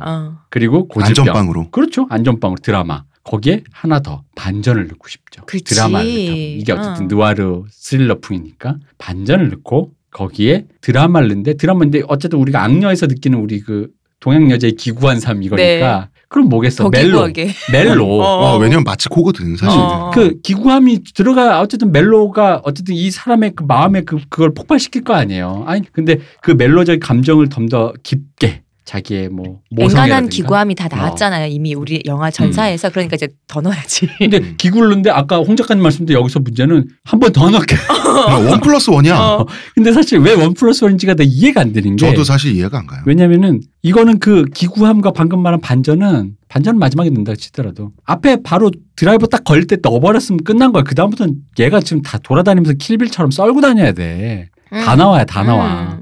국정원이고 연변이고 난 모르겠고 다 나와야. 근데 그 영화 내내 솔직히 말하면 이 여자가 뭔가 하는 게 아니라 능동을 당하잖아. 맞아. 악녀가 아니라 악행을 당하는 여자예요. 악녀가 아니라 아군. 잭. 운이 안 좋아. 액녀야 액녀. 애군이 있어 얼굴에. 액녀. 그러니까 영화가 드라이브가 안 걸려. 감정적으로. 왜 드라이브가 안 걸리냐면요. 액녀라서. 이미지로만 소비를 하니까. 여기 솔직히 영화에서 본 레퍼런스적인 이미지만 등장하잖아요. 그 이미지 얘기를 좀 해볼게요. 네. 이 영화는 대표님 말씀처럼 이야기를 위해서 혹은 이야기가 구성되는 과정에서 이미지가 이렇게 됐다기보다는 선망하는 이미지를 위해서 이야기를 짜맞췄다는 느낌을 줘요. 그러니까 이게 사실 이 얘기가 있어요. 그러니까 뭐 좀 어려운 말로 핍진성이란 말이 있습니다. 뭐 근데 좀 개연성이라고. 아니요, 개연성을 확보하는 정도인데 엄밀히 말하면 이제 뭐 좀 쉽게 얘기하면 완벽하게 등치된 단어는 아니지만 뭐 그럴 듯함 정도라고 하면 돼요. 이게 얼마나 그럴 듯한가.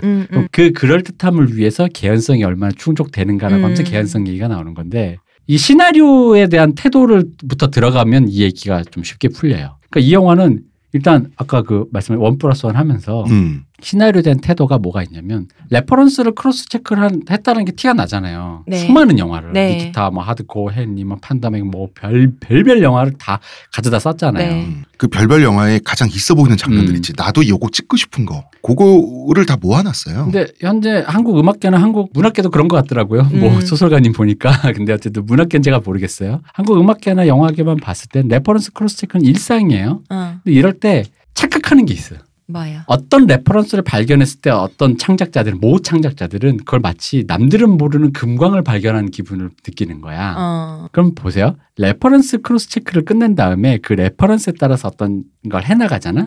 그럼 필연적으로 어떤 뭐랄까 막다른 골목에 다다르게 돼 있어요. 예를 들자면 레퍼런스가 있어. 홍 작가를 추격하는 이동규. 근데 홍 작가가 막다른 골목에 있어. 이동규는 칼이 있고 홍 작가는 아무것도 없지. 아니, 머리끄댕이만 잡지 말고. 그렇지. 바로 그거야. 여기서 어떻게 탈출할 것인가 하는 순간에 근데 레퍼런스를 크로스 체크하다 보면 여기까지는 다 딱 같게 쓸 수 있단 말이야. 근데 이 막다른 골목을 탈출하는 건 결국 막혔잖아. 그것까지 똑같이 쓴 표절이라고. 그렇지. 즉 결국 레퍼런스 크로스 체크를 하다 보면 결국 막히는 순간에 그걸 탈출하는 아이디어야말로 그게 그 작품의 오리지널리티가 되는 거예요. 근데 방금 그 얘기했잖아. 머리끄댕이만 잡지 마. 네. 이게 홍 작가님의 어떤 아이덴티티가 드러나 있는 거잖아요. 존윅의 개 같은. 그러면 이게 우리 만약에 우리 둘이만 출연하는 영화 아날람 영화라고 하면 우리의 오리지널리티가 되겠지. 남들은 막 막다른 골목이니까 격투하자가 아니라 갑자기 나한테 머리끄댕이만 잡지 말라고 웃기잖아. 근데 재밌잖아. 독특하잖아. 그잖아. 그리고 진정성 있죠. 내가 바로 그걸 노리고 왔지. 그치? 이러면서. 이게 오리지널리티가 있는 건데 그 오리지널리티가 발생되는 지점이 바로 그 레퍼런스 크로스체크가 결국은 하다 막히는 순간이거든요. 근데 이 영화는 내가 봤을 때 내 느낌 뭐였냐면 레퍼런스 크로스 체크를 해서 좋은 걸 가져와. 그게 막히잖아. 그럼 그거를 다른 레퍼런스로 또 갖고 덮어. 오는 거 맞아요. 다시 또 덮어. 그래서 결국은 그 오리지널리티가 발생 안 하고 오리지널리티가 발생 안 하는 순간이 뭐냐면 바로 그 드라이브가 발생 안 하고 감정이 발생 안 하고. 왜냐면 방금 홍 작가 내 머리끄댕이 잡지 마 웃기잖아요. 웃긴 순간 홍 작가님 캐릭터 궁금해진다고. 우리 또 다른 걸로 덮자. 라푼젤 그걸로. 자네 머리카락에 치유의 힘이 있다지. 이 영화는 돌려막기 영화다. 그죠? 근데 이 돌려막기가 되게 심하죠. 돌려막기가 심하죠. 어느 정도로 심하냐면 돌려막기만으로 돼 있어요. 영화가 솔직히 말씀드리면. 제가 쭉 나열을 해볼게요. 제가 영화를 잘 모르는 제가 영화를 조금 그냥 좋아하는 편인 제가 보면서 직관적으로 느낀 것만 갖고 우리가 다 얘기하면 끝도 없으니까 날고해진 시멘트 구조물 안에서 피도 눈물도 없는 파이트 벌이는 거 있죠. 네. 외로운 싸움. 이 무드는 아마 최근에 가장 이 무드를 완성한 게 인도네시아 영화 레이드 시리즈일 거예요. 네, 그렇죠. 그런데 레이드 역시 이 무드는 박찬욱 감독으로부터도 영향을 받았고 그다음에 홍콩의 두기봉 감독.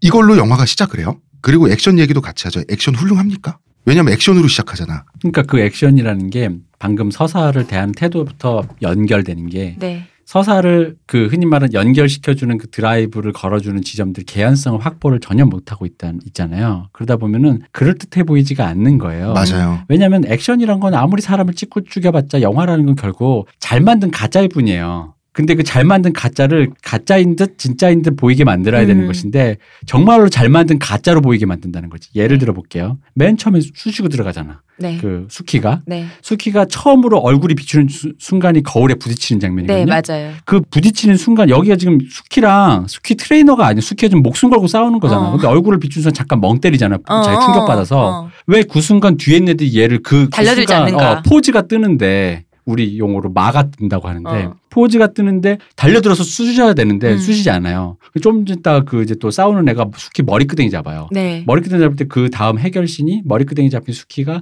바닥을 손을 짚어보니 바닥에서 무기를 잡고 찌른단 아령 말이야. 같은 걸로 이렇게. 근데 머리를 잡는 순간에 머리를 잡으면 바로 때려야지. 그치. 얘가 무기를 찾고 있는 동안 기다려줘. 그러니까 이런 식으로 포즈가 뜨는데 이런 식의 개연성들을 다 놓쳐버린다고. 그리고 그 놓친 개연성들을 굉장히 있어 보이게 하기 위해서 카메라 계속 흔드는 거 있죠. 그죠. 요즘 액션씬에 이게 사실은 이 못된 버릇이 마블 코믹스 히어로물에서 몸 둔한 헐리우드 배우들 있잖아. 몸값 수백억씩 되는데 그 몸 둔해가지고 몸치인 이 배우들을 성룡 이소룡 느낌 나게 하려고 그 현장감 있게 찍기 위해서 그 카메라 흔드는 이 못된 버릇 왜 못된 버릇이라고 하냐면 그래도 돼요. 카메라 흔드는 게 나쁜 것도 아니고 그것도 다 기법이잖아요. 그죠. 근데 이 카메라 흔들어서 그 느낌을 줬냐고. 그러니까 왜냐면 우리한테. 저는 그러니까 사람끼리 1대1 파이트를 할 때 캡틴 아메리카 윈터 솔저 볼 보면은 진짜 잘 찍었어요. 이거를 둔하지 않으면서 타격감을 있게끔 만드는 거. 그걸 카메라 기법이랑 둘의 배우의 액션과 그걸 조율을 잘했는데 그렇게 잘 쓰면 돼. 근데 문제는 이거는 그것보다 더 과하게 뭔가 이 카메라 트릭을 썼는데도 불구하고 방금 말한 그런 포즈가 계속 뜬다고. 근데 왜 포즈가 뜨냐? 개연성 확보에 실패한 거예요. 왜 개연성 확보냐? 이런 거예요. 우리가 어떤 문화적이나 관습적으로 우리가 공유하는 코드들이 있잖아요. 예를 들면 권총 영화에서 나쁜 놈들이 권총을 막 쏘는데도 주인공들이 잘 안 맞잖아요. 그럼에도 불구하고 그거를 말은 안 되지만 넘어가 줄 수 있고 쉽게 몰입하는 이유는 우리 머릿속에 들어있는 공유된 관습적 코드. 총은 빗 맞을 수도 있다. 총은 못 맞출 수도 있다. 그렇죠. 그렇지. 한 발 맞고도 일어날 때도 우리도 저게 말이 돼 할지라도 총은 한 발로 안 죽을 수 있다. 이런 류의 코드들을 우리가 다 개연성을 우리가 공유하잖아요. 공유한다고요. 그 우주 세계관 안에서. 그러니까 제가 저렇게 된다라는 거라는 거지. 본이라면 뭐가 해줄 거야라는 거. 거의 뭐 말도 안 되는 상황이지만 왠지 그런 걸 공유했는데 이거는 그런 상황에서 머리끄댕이를 잡았지만 안 때릴 거야 아저씨는 이런 느낌이라고. 말이 안 되지. 이게 무슨 개연성이냐는 거지. 이런 개연성 이런 관습적인 건 없다고. 그러니까 왜 이렇게 70명을 죽여야 했냐면 개연성이 없다 보니까 다음에 더 멋진 죽이는 방식으로 덮고 그래서 마지막 남은 그 한 남자를 죽일 때는 굉장히 그 주체스럽게 죽이죠. 근데 저는 그 카메라 흔드는 방식이 저한테는 좀 플러스 된 점이 있었어요. 제가 그 고어물을 잘 못 보거든요. 서스펜스, 스릴러 이런 거 굉장히 괜찮은데 사람 팔이 썰려 나가고 장기가 튀어나가고 이런 거 그러니까 피 튀는 것까진 괜찮아. 근데 몸이 썰려 나간 걸 잘 못 봐요. 근데 그 점에서 이 영화가 이걸 흔드니까 그리고 사지를 절단은 잘 안 하고 피만 계속 튀잖아요. 여기가 좀 이렇게 슥슥 배기만 하고 근데 그거를 흔들어서 좀 눈에 안 띄게 해서 그래서 외려 70명을 썼는데도 저는 좀 보기가 편했어요. 근데 게다가 이런 거 있어요. 덜 잔인했거든. 시나리오처럼 액션에도 시나리오가 필요해요. 단순히 나와 쓸 이게 아이디어가 아니라 어떤 놈과 어떻게 만났는데 어떤 개연성 속에서 때리더라도 한 대를 때리더라도 얘는 아까 내가 홍 작가와 내가 싸우면 머리끄댕이 잡는 게 그 같은 액션에도 오히려 좀 더 이 엣지가 있겠지. 크리티컬이고 막 이러면 크리티컬해 보이고 그런 식의 어떤 관계 설정과 액션이라는 거 액션이 단순히 이미지가 아니란 말이지. 네. 근데 여기에는 그게 없다고. 액션은 합인데 합이 안 맞는 느낌이에요. 그러니까 그런 시나리오의 내러티브 구성이 없단 말이야 액션이. 얘를 죽이러 갔는데 그러다 보니까 나중에 보면 왜 마을버스 씬에서 운전하는 애 되게 웃기잖아. 운전하는 애가 처음에 오토메이션처럼 가잖아요. 근데 웃긴 게 원래는 그럴 거면은 운전하는 놈을 어떻게 했는데 운전을 해야 되는데 차가 엎어지거나 이걸 해야 되는데 실컷 질주하는 씬은 찍고 싶으니까 운전사가 거의 무슨 자동차 오토주행처럼 냅둬놓고 나는 진짜 버스 기사님이 따로 있는 줄 알았어. 나는 왜냐면 인질로 잡혀가고 나 그 생각 났어. 캐리비안의 해적에 그 배에 귀속된 유령 그런 것처럼 반드시 몰아야 돼. 구동기관의 일부야. 왜냐면 그럴 땐 설정을 줘야 되거든. 빨리 차를 보통 사람이랑 우리 관습적으로 이런 일 있으면 빨리 차를 멈추든가 거기서는 그 중상의 부하였으니까 빨리 차를 멈추고 대장님을 도와야 돼 라든가 아니면 몰다가 걔를 쏘든지 몰다가 걔를 쏘든가 하는데 그걸 없는 설정으로 가잖아. 그러니까 그 이미 안 보여줬다고. 거기에 설정을 줬어야 된다고. 아니면 원래 버스 기사님이다 보니까 아까 협박당해가지고 무서워서 계속 운전하는 그거 없이 오토메이션 자동주행으로 가다가 마지막에 그 차를 엎어야 되니까 그제서야 걔를 소환해서 너 있었지. 걔를 잡아들여서 운전을 못해야 되니까 차가 엎어진단 말이에요. 그러니까 이게 전혀 그 아까 말한 개연성이라는 게 확보가 전혀 안 된 거라는 거예요. 다시 말해서 차를 없는 모습을 보여주고 싶으니 그걸 그걸 찍기 굳이 위해서 그거 찍을 욕심에 개연성도 없어지는 거야. 근데 이러면 모든 개연성에서 실패해가지고 그 이미지 아무리 빠르게 찍어도 난 이게 되게 빠르게 찍었는데도 불구하고 왜 음악으로 치면 BPM이 엄청 빠른데도 노래가 느리게 들리는 것처럼 난 액션이 그렇게 느껴졌거든. 그래서 그렇게 되면 뭐냐. 그러니까 연출에 실패했다고 보는 거죠. 그러니까 액션 하나만큼은 끝내준다라고 하는데 저는 그만한 감흥을 못 느꼈어요. 액션 하나만 끝내준다라는 건 정말로 말이 헛나온 소린 게 그게 있어요. 아까 얘기했잖아요. 그러니까 액션이 왜 빵꾸가 나냐면 시나리오에 대한 태도부터 시작한다 그랬잖아요. 이 우리가 공유하는 그 세 개의 공유된 코드들을 충분히 습득한 다음에 거기에 대해서 이제 합숙하고 써야 된단 말이지. 무슨 미소녀 변신 장면도 아니고. 미소녀 변신 장면 기다려주는 것도 아니고. 최근에 나오는 미소녀 변신 장면 중에는 아예 그럴까 봐 그런 설정을 무마시키기 위해 변신하는 동안 핵폭탄이 몰려오나 뭐가 있어. LTP를 치고 이러나 봐요. 건드리면 죽어. 그래서 변신을 냅둬야 돼. 왜 변신을 바로 그거 써. 변신하지 말고. 내 말이. 근데 그런 게 있어. 그러니까 그런 식으로 뭔가 그런 설정이 빵꾸가 나는 점들 메꿔간단 말이에요. 거기서 오리지널리티가 또 등장하는 것이고. 내가 그 미소녀라면 변신하면서 도발할 것 같아.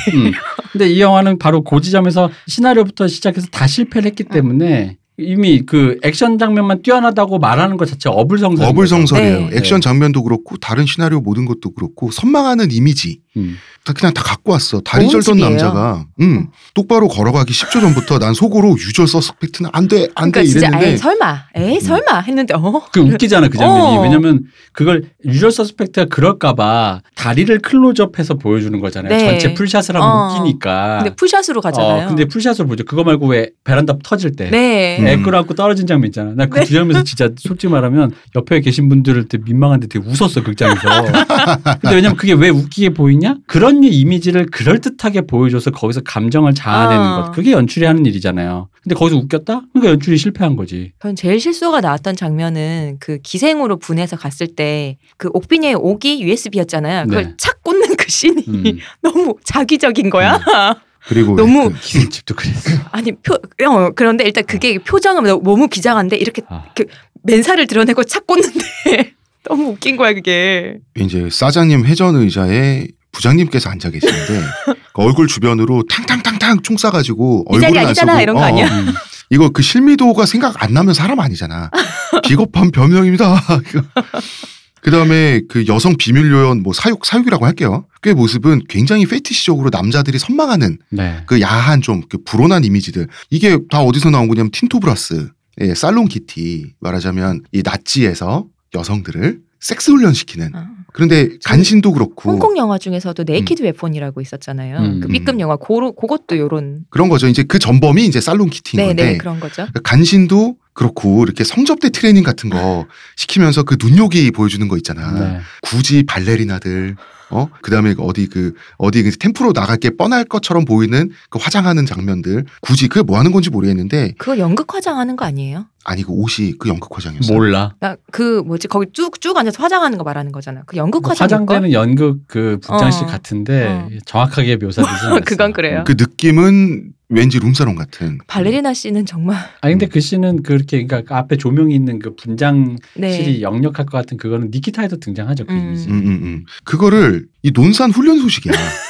우리나라는. 그러니까 룸사롱 여정원 발레리나 트레이닝 씬 그거는 요리도 가르치고 그래 이 장면 꼭 보여주고 싶었다는 그 왠지 여자들을 딱 가둬놓고 막 대량으로 그 자기가 원하는 대로 딱 이렇게 외국어도 가르치고 다 하는 어떤 그 뭐 남성 감독 남성 시나리오 작가가 느꼈을 법한 그 페티시는 이해할 수 있으나 피도 눈물도 없이 사육당해야 되는 비밀 요원들이잖아. 근데 체육복 입고 구보하는 모습 보고 난 진짜 웃겼는데 구보하다 말고 본부까지 선착순 이거 그래서 나 이거 보고 이 감독 시나리오 작가 이거 육군 보병 나왔구나.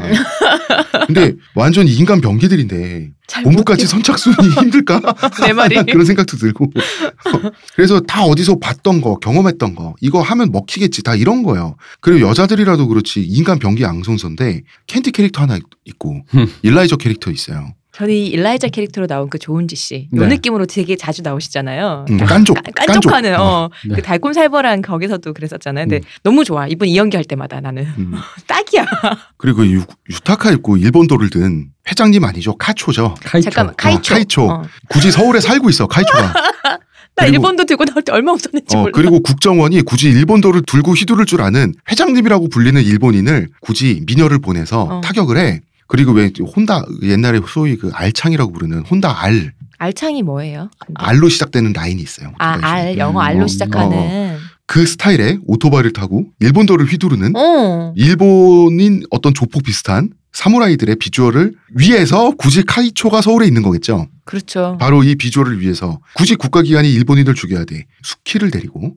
그런데 이 액션 씬이 한국에서 최초라고 굉장히 자부심을 느끼시던데 알겠어요. 보면 굉장히 어렵게 힘들게 찍으셨겠구나 알겠는데 카메라 시점 이동이 너무 90년대 일본 애니 그대로라. 오토바이 액션 씬이. 그리고 오토바이 액션 씬 우리 많이 봤잖아요. 근데 이제 그게 그 되게 심혈을 기울여서 되게 자랑하는 그런 씬인데 네. 나는 보면서 이게 최초인지 뭔지 심혈을 기울였는지 그런 느낌이 전혀 감흥이 없었거든요. 그럼 감흥이 왜 없지를 역산을 해보면 결국 그런 거죠. 카이초 스타일 일본도 이런 거가 개연성이 없어서요. 근데 왜 개연성이 없냐면 바로 이거는 이제 70년대 아까 카지메이커가 나오던 수라서리 시절에는 이거를 진지를 해도 됐었어. 사람들이 안 웃어.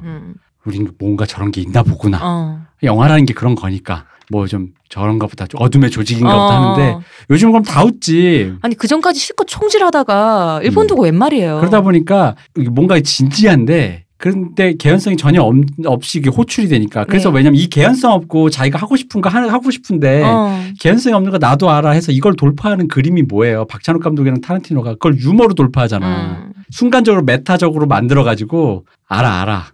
이거 웃긴데 나 이거 원래 좋아하는 영화에서 따온 거야.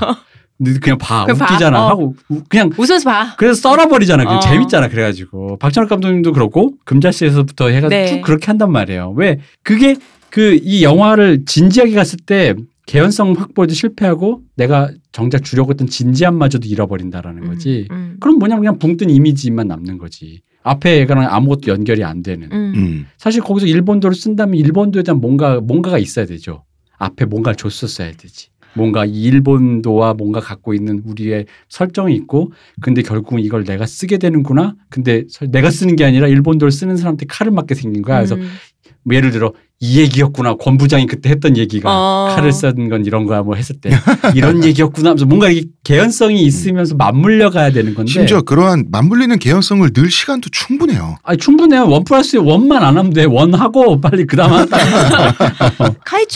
카이초님께서 네. 일본들을 들고 나온 거 이해할 수 있는데 왜 밑에 부하들도 다 그러는 거야? 그리고 액션 시퀀스 있죠. 네. 그 배분된 액션 시퀀스도 더럽게 많아요. 굳이 기생용으로 잠입해서 남자들 술 따라주는 그 장면 굳이 또 그러다가 발라로 싸우는 모습을 보여주고 싶은 게 감독들의 욕구가 나 눈 가렸어 그거. 너무 바닥이 뻔해가지고. 그러니까 그분을 웃겼어야 된다니까. 그게 웃기다라고 뭐 예를 들어 왜 이런 거 있잖아. 하다부터 이런 거지. 거기서 수키가 다 썰어 죽인 다음에 자기가 룸사롱이다 보니까 옷 다 벗고 있잖아. 다 죽인 다음에 한마디 대사. 한남 뭘까? 뭐 이런 거 있잖아. 아니 뭔가 이런 걸 했었어야지 이게 장면이 재밌고 엣지가 생기면서 그러면서 왜 여자 스스로 남자 지긋지긋하다라든가 어떤 이런 엣지들을 주는 건데 그게 없이 그냥 벗고 싸우고 또 일본도 들고 싸우고 어떤 그런 연결고리가 하나도 없는 거예요. 어느 정도로 연결고리가 없냐면 이 카이초가 뭐 이 부하들이 나중 뭐 처음부터 등장했던 사람들은 아무것도 없어요. 그러니까 외계에서 외삽된 거야. 야 너 임무 떨어졌다. 가면은 이 카이초가 있고 야 너 임무 떨어졌다. 가면은 한복 입고 옷 벗고 있고. 그러니까 근데 그게 예를 들어 니키타 같은 경우는 뭐가 있냐면요. 그런 미션이 자기가 나중에 사람답게 살고 싶다라는 자기 스스로의 여성성, 인권 이런 거랑 다 연결되게 돼 있어요. 이 에피소드가. 뭔가 사랑하는 남자랑 다르게 좀 뭐 욕실에서 지금 총 들고 좀 싸워야 되고 막 하면서 그런 자기의 고뇌와 연결돼 있기 때문에 그 액션 자체가 보면서도 서스펜스가 생긴단 말이야. 근데 여기서 뭐냐면 그 개연성이 없으니까 서스펜스가 발생을 안 하는 거야. 감독님이 깔기는 했는데 활용을 안 했잖아요. 뭐 이기겠죠 뭐 이런 거 있잖아. 그래서 제가 어떤 그 느낌을 이기겠죠. 그것도 나와요. 권총 빨리 조립해서 나 안 죽고 너 죽이기. 서로 마주보면서 이것도 1+1으로 나온다. 그것도 봐봐요. 그 장면 조직폭력배 조폭영화. 그거 달콤한 인생. 달콤한 인생에서 나오잖아요. 기가 막혔지 거기서. 달콤한 인생 거기서 유머로 쓰잖아. 총을 조립하다가 전화를 앞에 있는 사람이 받고 야 걔 이상한 애라고 하는 순간 하면서 막 급해가지고 서로 둘 다 급해가지고 웃기단 말이야. 근데 진지하면서 웃기고 근데 이게 그 상황에서 아이러니하게 웃겨지는 그 효과다 보니까 여러 가지 다층적인 관점이 있잖아요. 거기서 이병헌은 되게 절실하고 좋은 영화는 그 여러 가지 층층이가 있는 거죠. 근데 이 영화는 그 층층이가 없죠. 한 얇은 망만 있는 거죠. 이미지만 있는 거죠. 영화는 확실히 장면을 위해서 서사가 만들어지는데 대표적인 게 그 연변 조직 말이죠. 네. 연변 얘기 한번 하자. 자 이제 여기서부터 그 얘기 해야 돼. 우리가 아까 시나리오에 대한 태도 얘기할 때 바로 여기가 핵심인 것 같아요. 연변 조직의 외장하드 탈취 작전. 이 외장하드를 탈취하면서 거대 조직이 됐다고 합니다. 영화를 따지면. 그리고 그 이전에 다이아 탈취 작전이 있어요. 아주 이 모든 것이 너무 번거로워서. 자, 옛날에요. 수키의 과거에 행복했던 이 여자는 행복했던 적이 거의 없는데 태어나서 몇 년만 행복했거든. 그런데 그때예요. 이 수키의 아버지도 이제 범죄자야. 분명히 조직의 보스 정도 될 것 같은데 아마도 작물일 것 같은 다이아몬드를 수키한테 보여주면서 너 커서 결혼할 때 이걸로 반지해준다 그래요. 그러니까 이 영화 속에서 이 문제의 다이아몬드의 가치는 결혼 예물 중에 하나에 준하는 거죠. 결혼 예물 최고가가 얼마 정도 하나요 요즘에? 근데 이게 물방울 다이아더라고요. 그래? 그러니까 아버지가 좀 과한 여러 예물을 준비하셨다. 예물보다는 좀 더 과하게.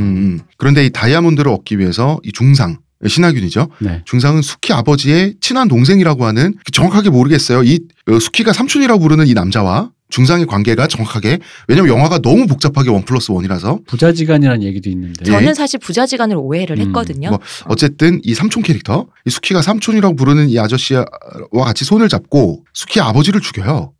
그리고 수키는 수키대로 또 어디 팔려가. 막 학대당하다가 풀밭에서 도망치다 걸려서 막 얼굴에 피나게 맞다가 또 어디 팔려가. 어쨌든 조직의 보스 하나가 이렇게 없어졌어요.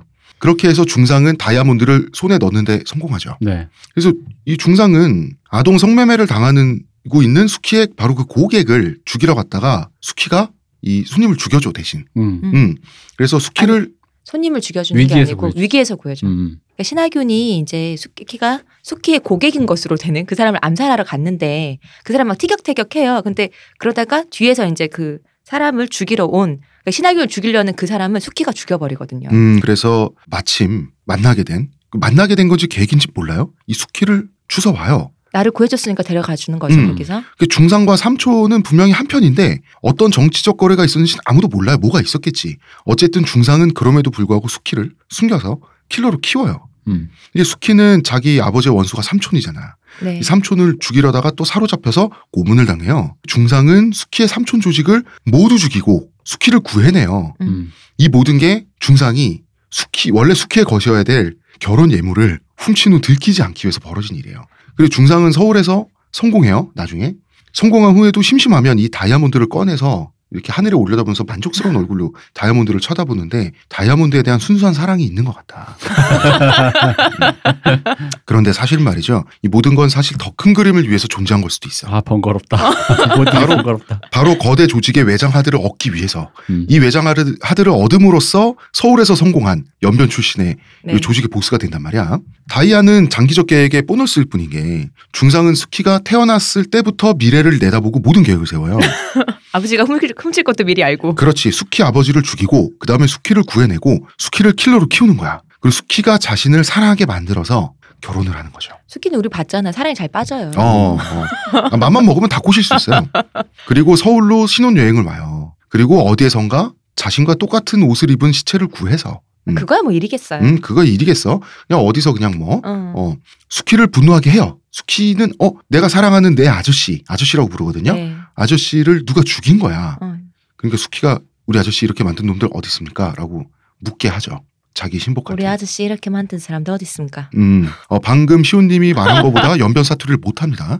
카이저 소재처럼 다리를 절다가 똑바로 걷는 이 중상한 부하가 말이죠. 카이저 소재처럼 사라져. 카이저 소재처럼 다리를 똑바로 걷고 너무 복잡해. 이걸 하는 것도 아니고 이 사람은 이 사람대로 사라지고 그럼 또 신하균이 나타나서 중상이 나타나서 수키가 조직 하나를 박살낼 동안 굳이 따로 잠입해서 문제의 외장 하드를 드디어 훔쳐내는데 성공하는 겁니다. 근데 이게 신하균이 아니라 그러니까 중상이 아니라 다른 애가 했었어야 될 일인데 그쵸. 중상이 들어오는 건 그래서 내가 생각해봐도 굳이 지금 방금 죽었다고 설정하고 지금 저 건물에 들어가서 지금 수키가 썰고 있는데 마주치면 어떡해. 왜 굳이. 그래서 보면서 저것은 국정원의 CCTV를 찍히기 위한 그렇죠. 중상의 큰 그림. 나중에 새 남편이 알게 하기 위해서. 그렇죠. 중상은 외장 하드를 얻기 위해서 인간이 생각할 수 있는 가장 번거로운 방법을 고안해내는데 제가 봤을 때 연변에서 태어난 것도 계획된 거예요. 그러니까 내가 방으로 말한 게 이거예요. 시나리오에 대한 태도가 이거예요. 그러니까 아까 말한 애초에 그 가장 심플하면서도 가장 우리끼리 공유할 수 있는 이 사회에서 공유할 수 있는 사람이라면 이 일을 하기 위해서 이렇게 할 거다라는 그 우리가 공유하는 거 있잖아. 화장실에 가려면 바지를 벗어야 되잖아. 근데 그런 류의 기본적인 룰을 애초에 무시하고 화장실에 가서 바지를 굳이 벗지 않고 똥을 싸려면 어떻게 해야 되지 하면서 갑자기 이렇게 뭔가 옷을 디자인하면서 옆에 지퍼를 달고 지퍼를 달아서 엉덩이 구멍을 좀 내면서 그러고 있는 것처럼 시나리오가 느껴지는 구멍을 또 가려야 되니까. 근데 바로 그런 지점에서 그렇게 하다 보니 액션씬도 그렇게 찍혔다는 거죠. 이렇게 번거롭게 1+1으로 모든 설명을 하면서도 정작 중요한 것은 게을러요. 연변 얘기 나왔으니 말인데 황해랑 신세계 이후로 연변은 무슨 폭력의 특산지가 됐어요. 그 황해가 컸죠. 왜냐하면 그게 적어도 이제는 도시화가 된 한국 사람들이 보기에 그 원초적인 야생의 그거를 보여줬죠. 그러면서 우리랑 말도 통하는. 마치 이게 일본의 츤데레처럼 연변은 무서워요라는 설정만 있지 그 외엔 아무것도 보여준 게 없어요. 나는 그게 그래서 연변이기만 하면 이 감독이랑 시나리오 쓴 형제분들은 다 설명이 된다고 믿는 것 같은데 그렇기 때문에 영화가 헐거워요. 연변뿐 아니라 다른 장면들도 뭐 국정원 씬도 마찬가지로 봐요. 사실 저도 그랬거든요. 이게 국정원인 줄 한 영화 중간쯤부터 알았어요. 근데 이런 장면을 그런 비슷한 장면 많이 나왔잖아요. 아저씨들 다 무슨 껌껌한 회의실에 담배 피고 있으면 저거 뭐 이렇게 신세계도 그렇고 그런 느낌. 그러니까 이런 장면이 예전 다른 영화에 나왔으니 여기도 나오면은 지레짐작하겠지. 이런 식으로 눈치고 가는 거예요. 근데 그러면 안 되잖아요. 자기 영화에서 자기가 설명을 해줘야지. 맞지. 남의 영화에서 나왔으니까 요건 그대로니까 여러분 다 아시겠죠? 이러고 넘어가는 거잖아. 그리고 설명을 안 해야 될 거는 제가 누누이 말씀드립니다만 1+1으로. 그러니까 설명을 안 그러니까 주로 그렇게 장면을 가져다 쓰는 이유는 굳이 설명을 안 해도 아까 같이 어두운 씬에서 뭔가를 하면 이것은 뭔가 음모가 있는 어떤 헤드쿼터의 어떤 본부나 사령부에서 하는 얘기다라는 이미지 때문에 쓰는 거예요. 그럼 빨리 지나가야 되는 거라고. 존 윅처럼 빨리 지나가는 거야. 그냥 그 장면도 2번 나왔잖아. 근데 그걸 가져다 썼는데 정작 보고 나서 설명이 필요해. 이상하다. 어디서 본 걸 가져왔으면 그게 어딘가 위치시켜 놓은 것만으로도 나한테 설명이 됐었어야 돼요. 근데 봤는데 설명이 필요하게 만들게 해놓는 거죠. 네. 하다못해 보고 있는 모니터에 국정원 마크라도 찍혀 있었으면은 했겠지. 이렇게 클로즈업 되면서 국정원이구나 이렇게 했겠지. 근데 대체 무슨 조직인가 싶었는데 국정원이라는 거야. 그리고 흰 웨딩드레스 입은 상태로 저격총을 들고 이 모습 있죠. 네. 이 미녀의 모습. 난 이것 때문에 굳이 2번 결혼한다는 생각 들었어요.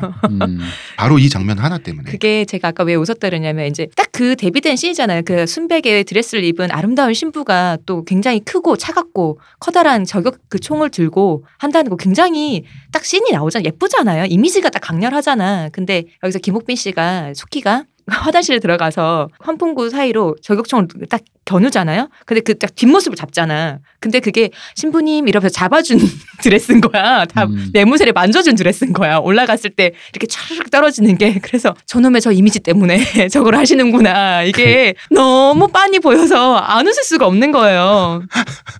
밖에서 아무리 봐도 들어와서 만져주셨어. 그 드레스는. 신부님 조준하시고요. 그러니까 그래서 요즘에 감독들은 이제 그런 게 더 이상 진지하게 보여지지 않기 때문에 그 부분을 그래서 감독이 자포간단 말이야. 웃긴단 말이야.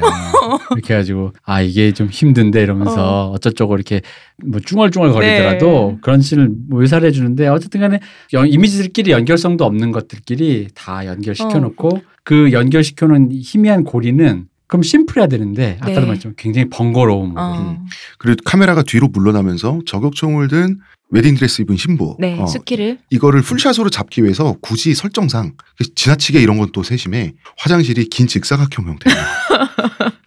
나는 거기다가 국정원도 봐본 게 뭔가 둘이 같은 연변 조직 관계가 있는 것 같은데 그럼 굳이 왜 숙희한테 시켜요? 왜 숙희한테 시키냐는 거지. 그러니까 이 사람들이 다 머리가 나빠서 너무 번거로운 바지를 벗지 않고 똥을 싸겠다라는 느낌으로 지금 뭔가 너무 연구를 열심히 해. 근데 사람이 몰입을 하면 그럴 수는 있어요. 뭔가 작전에 진지하게 임하고 네. 영화도 그래요. 시나리오를 쓰다가 트릭을 준비하다가 보면 너무 트릭을 많이 연구하다 보면 내게 내가 빠지는 거죠. 그렇게 돼요. 촛불에 이 실이 10초 후에 녹아서 불이 타면서 촛농이 떨어지면 정확히 1g의 촛농의 무게로 저울이 떨어지면서 띵 하면서 그 저울이 기울어지면 환약이 하나 굴러나오는데 그 환약을 쥐가 먹고 쥐가 미쳐 날뛰기 시작하면서 정확한 버튼을 누르고 뭐 이런 느낌인데 네. 약간 사실 그렇게 너무 번거롭고 그러다 보니까 액션도 화려하지만 번거로운 전혀 맞닥뜨려. 내가 장담하는데 존 윅에서 나오는 그 키아누 리브스 액션이 훨씬 굼뜰 거예요. 근데도 훨씬 화려하고 훨씬 멋있고 훨씬 말이 된다고 느꼈을 거야. 오 하면서 봤을 거라는 거지. 근데 이건 빠르긴 정말 빨라. 근데 느려. 그리고 중간중간에 충분히 죽일 수 있는 장면에서 불구하고 주인공을 안 죽여줘. 미소녀 변신씬이니까. 마지막에 너무했잖아. 권총으로 중상을 겨눴잖아. 근데 그런데 당신이 나를 어떻게 만들었는지 보여주겠어. 그러니까 그것도 원래 그래서 총을 버리고 쌍검을 갑자기 들더니 그다음에 이제 그냥 그 냉병기로 싸우죠. 스트리트 파이터 하면은 쌍검 그 캐릭터를 쓰시지 않을까 감독님은. 그러니까 뭐 옛날 영혼본색이나 그런 류의 진짜 진지한 건데 영혼본색을 요즘 관점으로 만들어서 보면 웃기단 말이에요. 둘이 서로 총을 나눠 가지면서 막 이렇게 그치. 서로에게 같이 총 쏘는 서로 총질하는 사이끼리 총을 나눠 가지면서 막 이렇게 대결하자 뭐 이런 분위기인데 근데 그거를 정말 난 그 진짜로 그게 진짜 진지하게 이렇게 정말 왜냐면 거기서 웃길 줄 알았어. 원래 킬빌이 그런 순간에 웃기잖아. 어차피 이렇게 된 거 하더니 덤벼라 이러면서 갑자기 총을 버리고 뭐 이럴 수 있지.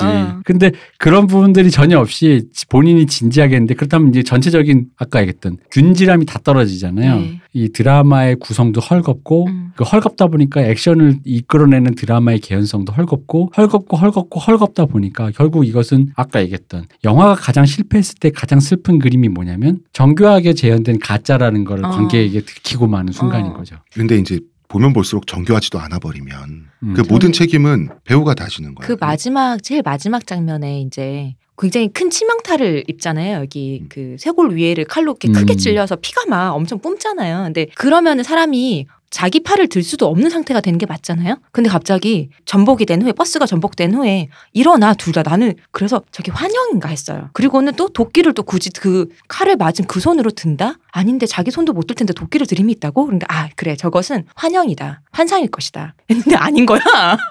이게 뭐지? 좀비인가? 다 깨지 그런 부분을. 그러니까 여주가 액션이 굉장히 광범하단 말이에요. 이 액션을 보여주기 위해서 깔아놓은 비극이 심하다 못해 과잉이야. 1+1 비극이란 말이야. 왜냐면은 하나만 해도 충분했어야 되는데 하나가 안 되니까 다음 걸 또 가져오고 또 가져오고 또 가져오고 하면서 그걸로 시간 낭비를 하고 있는 거죠. 그래서 결국 김옥빈 미치잖아요. 그러니까 김옥빈은 미친 거 맞아요? 뭐 그런 것 같아요. 대충 그냥 뭐 그것도 설정이 돼 있는 게 아니라 이미지겠지. 그죠, 이미지. 마지막 그 이미지를 위해서 그냥 이미지. 하면서 그냥 끝나잖아. 오바를 하지 않을 수 없는 게 울 때도 그냥 우는 게 아니라 침 왜 에일리어처럼 질질 흘려가지고 자기 옷 적시면서 애가 죽었는데 그 정도는 해야죠. 그렇게 울부짖어야 되고 울부짖는 거 한 번도 아니야. 그러니까 킬러 여성의 엣지 있는 모습이 연출이 안 돼요. 그 장면도 웃겼던 게 사람이 죽고 지금 다 총 들고 들려오다가 지금 총을 바로 앞에 놓고 무릎 꿇고 있잖아. 뒤에 경찰도 막았어. 그럼 근데 물론 엄마가 연행이 안 돼. 근데 그 다음에 그냥 넘어갔잖아. 그러니까 사실 그 장면도 그걸 엣지 있게 가려면 그 사람들이 국정원 조직이 와가지고 이 자리를 수습하려고 하다 보니까 그렇지. 오열할 기회조차 안 준다고 해야 드라마가 엣지가 드라이브가 걸리는 거잖아요. 사실 이 여자가 충분히 여기서 오열해야 되는데 여기 있으면 걸리잖아. 총도 있고 가자 이렇게 그러니까 마치 구급대로 위장한 국정원 직원이 이 사건 현장을 클린하기 위해서 봉쇄하고 막 이렇게 봉쇄하면서 이 김옥빈을 뭔가 하려고 한다. 이런 식의 어떤 설정, 자기가 깔아놓은 설정을 그럴 때 활용해야 되는 거거든요. 그래야지 감정이 걸리는 거야. 애가 죽었는데도 울지 못하는 여자라는 거. 근데 이미 그 장면도 애는 죽여놓고 그런 식으로 활용을 안 해. 그냥 그런 거야. 그래서 그러다 보면 의문이 생기죠. 그 총은, 그러니까. 저 사건 현장은, 경찰은, 그리고 경찰 되게 빨리 와. 경찰은 빨리 오지만 액션 영화답지 않게. 그렇죠. 액션이 마무리되기 전에는 결코 등장하지 않죠. 그러니까 모든 게 분명히 주워 먹을 수 있는 지점들이 다 있었거든요. 방금 말한 장면처럼. 그걸 다 놓쳐요. 그리고 그냥 스루야. 다 스루야. 유머도 없고 뭐도 없고 아무것도 없고. 그다음에 그러니까. 딸내미를 데리고 유머를 좀 해보려고 했는데 거기서 진실한 연기의 순간이 딱 하나 그 순간에서 딸이 사탕 갖고 고민하는 순간. 걔가 유일하게 여기서 그 모든 연기자 중에서 유일하게 진실하게 연기하는 순간이었어. 걔가. 어떻게 이렇게 회수하는 게 하나도 없죠? 거기 심지어는 그 연변놈이 현수 남편 새 남편 네. 죽이러 썰러 왔을 때 아기가 있잖아. 네. 그럼 사실 그 아기가 있다는 거면 굉장히 잔인해지니까 그 애를 활용해야 되거든요. 근데 또 애가 있으면 잔인해지니까 갑자기 둘이 싸울 때 애가 없는 것처럼 싸워. 애 컷이 안 나와. 근데 아니거든요. 애가 있으니까 그 애 때문에 벌어지는 거 있잖아. 현수가 애 눈치를 보면서 그런 시선 교환이 있고 그게 액션이지. 그게 액션 사이에 드라마를 넣는 거거든요. 근데 그거 없이 갑자기 둘이 싸워. 애한테 그렇게 예뻐하는데 귀 막고 눈 감으라는 소리도 한마디 안 해줘. 그러더니 마지막에 총으로 빵 뭐 이렇게 하는데 그 총으로 빵도 있잖아. 질 것 같은데 총으로 빵이면 거기에 애가 있다라는 거에 대한 어떤 그 액션이나 디렉션이 들어갔어야 된다는 거지. 전혀 없는 거죠. 다 설정 낭비라는 거지. 그냥 거기 애가 있어도 되고 없어도 되는데 그냥 마침 있는 거예요. 그냥 그게 전부라는 좀 더 거지. 비극적일로 보이려고. 그 더 비극적이야. 딸도 죽여야 되니까. 그러니까 방금처럼 그런 설정을 넣어서 시선관계를 그렇죠. 줘야 될 비극적인데 비극적이 보이려고 넣는데 안 비극적이야. 활용을 안 해서. 모든 식이 그런 식이라는 거지. 우리가 영화 귀향 이후에 제가 사실은 컷컷으로 깐다. 이번에 여전사 네. 영화가 2편 나왔으니 시리즈를 우리 한 주 하자 주제로 잡아서 네. 이 기획을 이제 제가 제안을 했어요. 제안을 하고 악녀를 제일 먼저 보셨죠. 두 분이 오케이를 하고 제가 제일 먼저 악녀를 보고 극장에서 나오면서 네. 아니 뭐라고 사과를 해야 돼.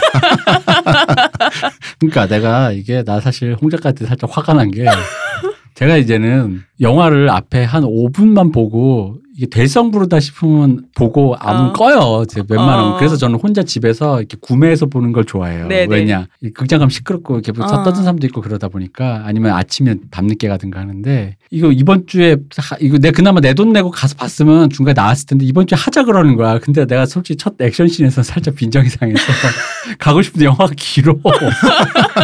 그래가지고 이게 나는 원래 요즘에 이렇게 영화 안 보거든. 영화를 무슨 아카이브를 쌓을 필요도 없고. 이 영화를 보게 된 저의 동력은 일이다. 일이니까 본다. 왜냐면 사실 영화가 좋아서 그 다음 장면이 계속 기대되고 어떻게 하려고 이러지 하면서 영화를 봐서 그 즐거움 보는 내내 나의 즐거움을 줘야 되는데 있는데 영화가 계속 빵꾸가 나니까. 그래도 김서영 씨 보는 건 좋았어요. 굉장히 좋아해서 너무 요새 너무 그 스타일 너무 마음에 들어서. 김서영 씨도 이거 되게 안 된 게 아까 좀 감독의 그런 태도가 배우의 그 연기 컨트롤 못했기 때문에 김서영 씨가 국어책 읽을 때 있잖아. 너 이러면 나갈 수 있어. 뭐 이런 거 있잖아. 그럴 때 거의 뭐 애도 너처럼 살게 할 거야? 어머나 깜짝이야. 뭐 거의 이런 분위기지. 근데 어제 그냥 보고 있은 것만 해도 좋았었어요. 저는 김서영 씨 그냥. 거기다가 전 그것도 있었어요. 남자도 웃겼어요. 사랑해요. 댓. 맞아. 나 그것도 있었어. 난 솔직히 좀 그거 좀 열받은 게 물론 본인은 본인 일을 했겠지만 그 악녀 포스터를 보면요. 김호필 씨 뒤태가 포토샵을 너무 해가지고 엄청나게 스키니하고 인형같이 돼 있어요. 근데 김호필 씨가 그 영화 내내 보면 김호필 씨가 약간 그 하체가 튼실한 스타일이잖아요. 네. 그런 비주얼이 안 나와요. 근데 이제 그런 류의 비주얼을 내려고 포토샵을 깎아낸 것도 보고 근데 그것까지 짜증이 나는 거야 이제 나오면서. 그 나오면서 그 뒷모습 보면서 전 바로 카이트 생각났어요. 그치 카이트. 그러니까 뭘 원해서 그러니까 서양 그 영화인들에게 서구권 영화인들에게 뭘 자극해서 이거를 팔 건지에 대해서 본인이 캐스팅한 주연 배우를 자랑스러워하지 않고 90년대 일본 뭐 애니 포스터 만들 때 다 그런 거 아니에요? 그렇긴 한데 나는 그게 괘씸하게 느껴지더라고요. 근데 왜냐면 그게 최근 칸느 영화제 포스터에서도 그 여배우 포스터를 뽀샵을 했다고 여배우가 나한테 지금 내 원래 모습을 쓰지 않고 그것을 여성의 미에 대한 압박으로 하냐고 해서 그런 류의 여성주의적 제기가 있었어요. 근데 이제 나는 뭐 서로 다른 사람이 일을 했고 포스터 만든 사람이 했으니까 자기 눈에 더 이뻐 보이게 만들려고 했는데 문제는 뭐냐면 영화 전반적으로 그런 여자가 등장하지도 그런 이미지가 나오지도 않는 여리여리한 아니 김호필 씨가 그러니까 내 말은 김호필 씨가 하체가 튼실해서 안 이쁘다가 아니라 김호필 씨가 매력이 있는데 그녀의 매력을 통해서 그 영화를 보여줘야 되는데 굳이 있지도 않은 이미지로 그렇게 했다는 것 자체가 그게 주연 배우를 거죠. 그냥 소모만 한 거고 주연 배우에게 예의가 없는 거예요. 물론 이거는 영화가 좋으면 이 모든 것은 그냥 포스터 업자가 이게 약간 혼자 오버하셨네로 하겠는데 이게 전반적으로 이거 자체가 영화가 안 좋다 보니까 이것마저도 그러니까 모든 게 컨트롤이 안 된 연출의 책임처럼 느껴져서 화가 난다 이거지. 저는 우리가 이렇게 혹독하게 분절분절 깠지만서도 그래도 한 번은 볼만하다 이 영화. 왜냐면 1군에서 유수환 감독 이후에 액션에 기대주가 나왔다고 얘기하는데 사실 그건 아니거든요. 유수환 감독은 정확하게 아까도 얘기했지만 액션에 경험이 있어서 액션을 잘 찍는 거는 그건 아무 관계가 없어요. 액션에 경험이 없어도 시나리오를 잘 쓰고 연출을 잘하는 사람이 액션씬도 잘 찍고 멜로씬도 잘 찍어요. 아니 그럼 무슨 뭐 멜로물은 뭐 픽업 아티스트가 제일 잘 찍겠다? 그래서 못 찍는 거야 그 사람들은.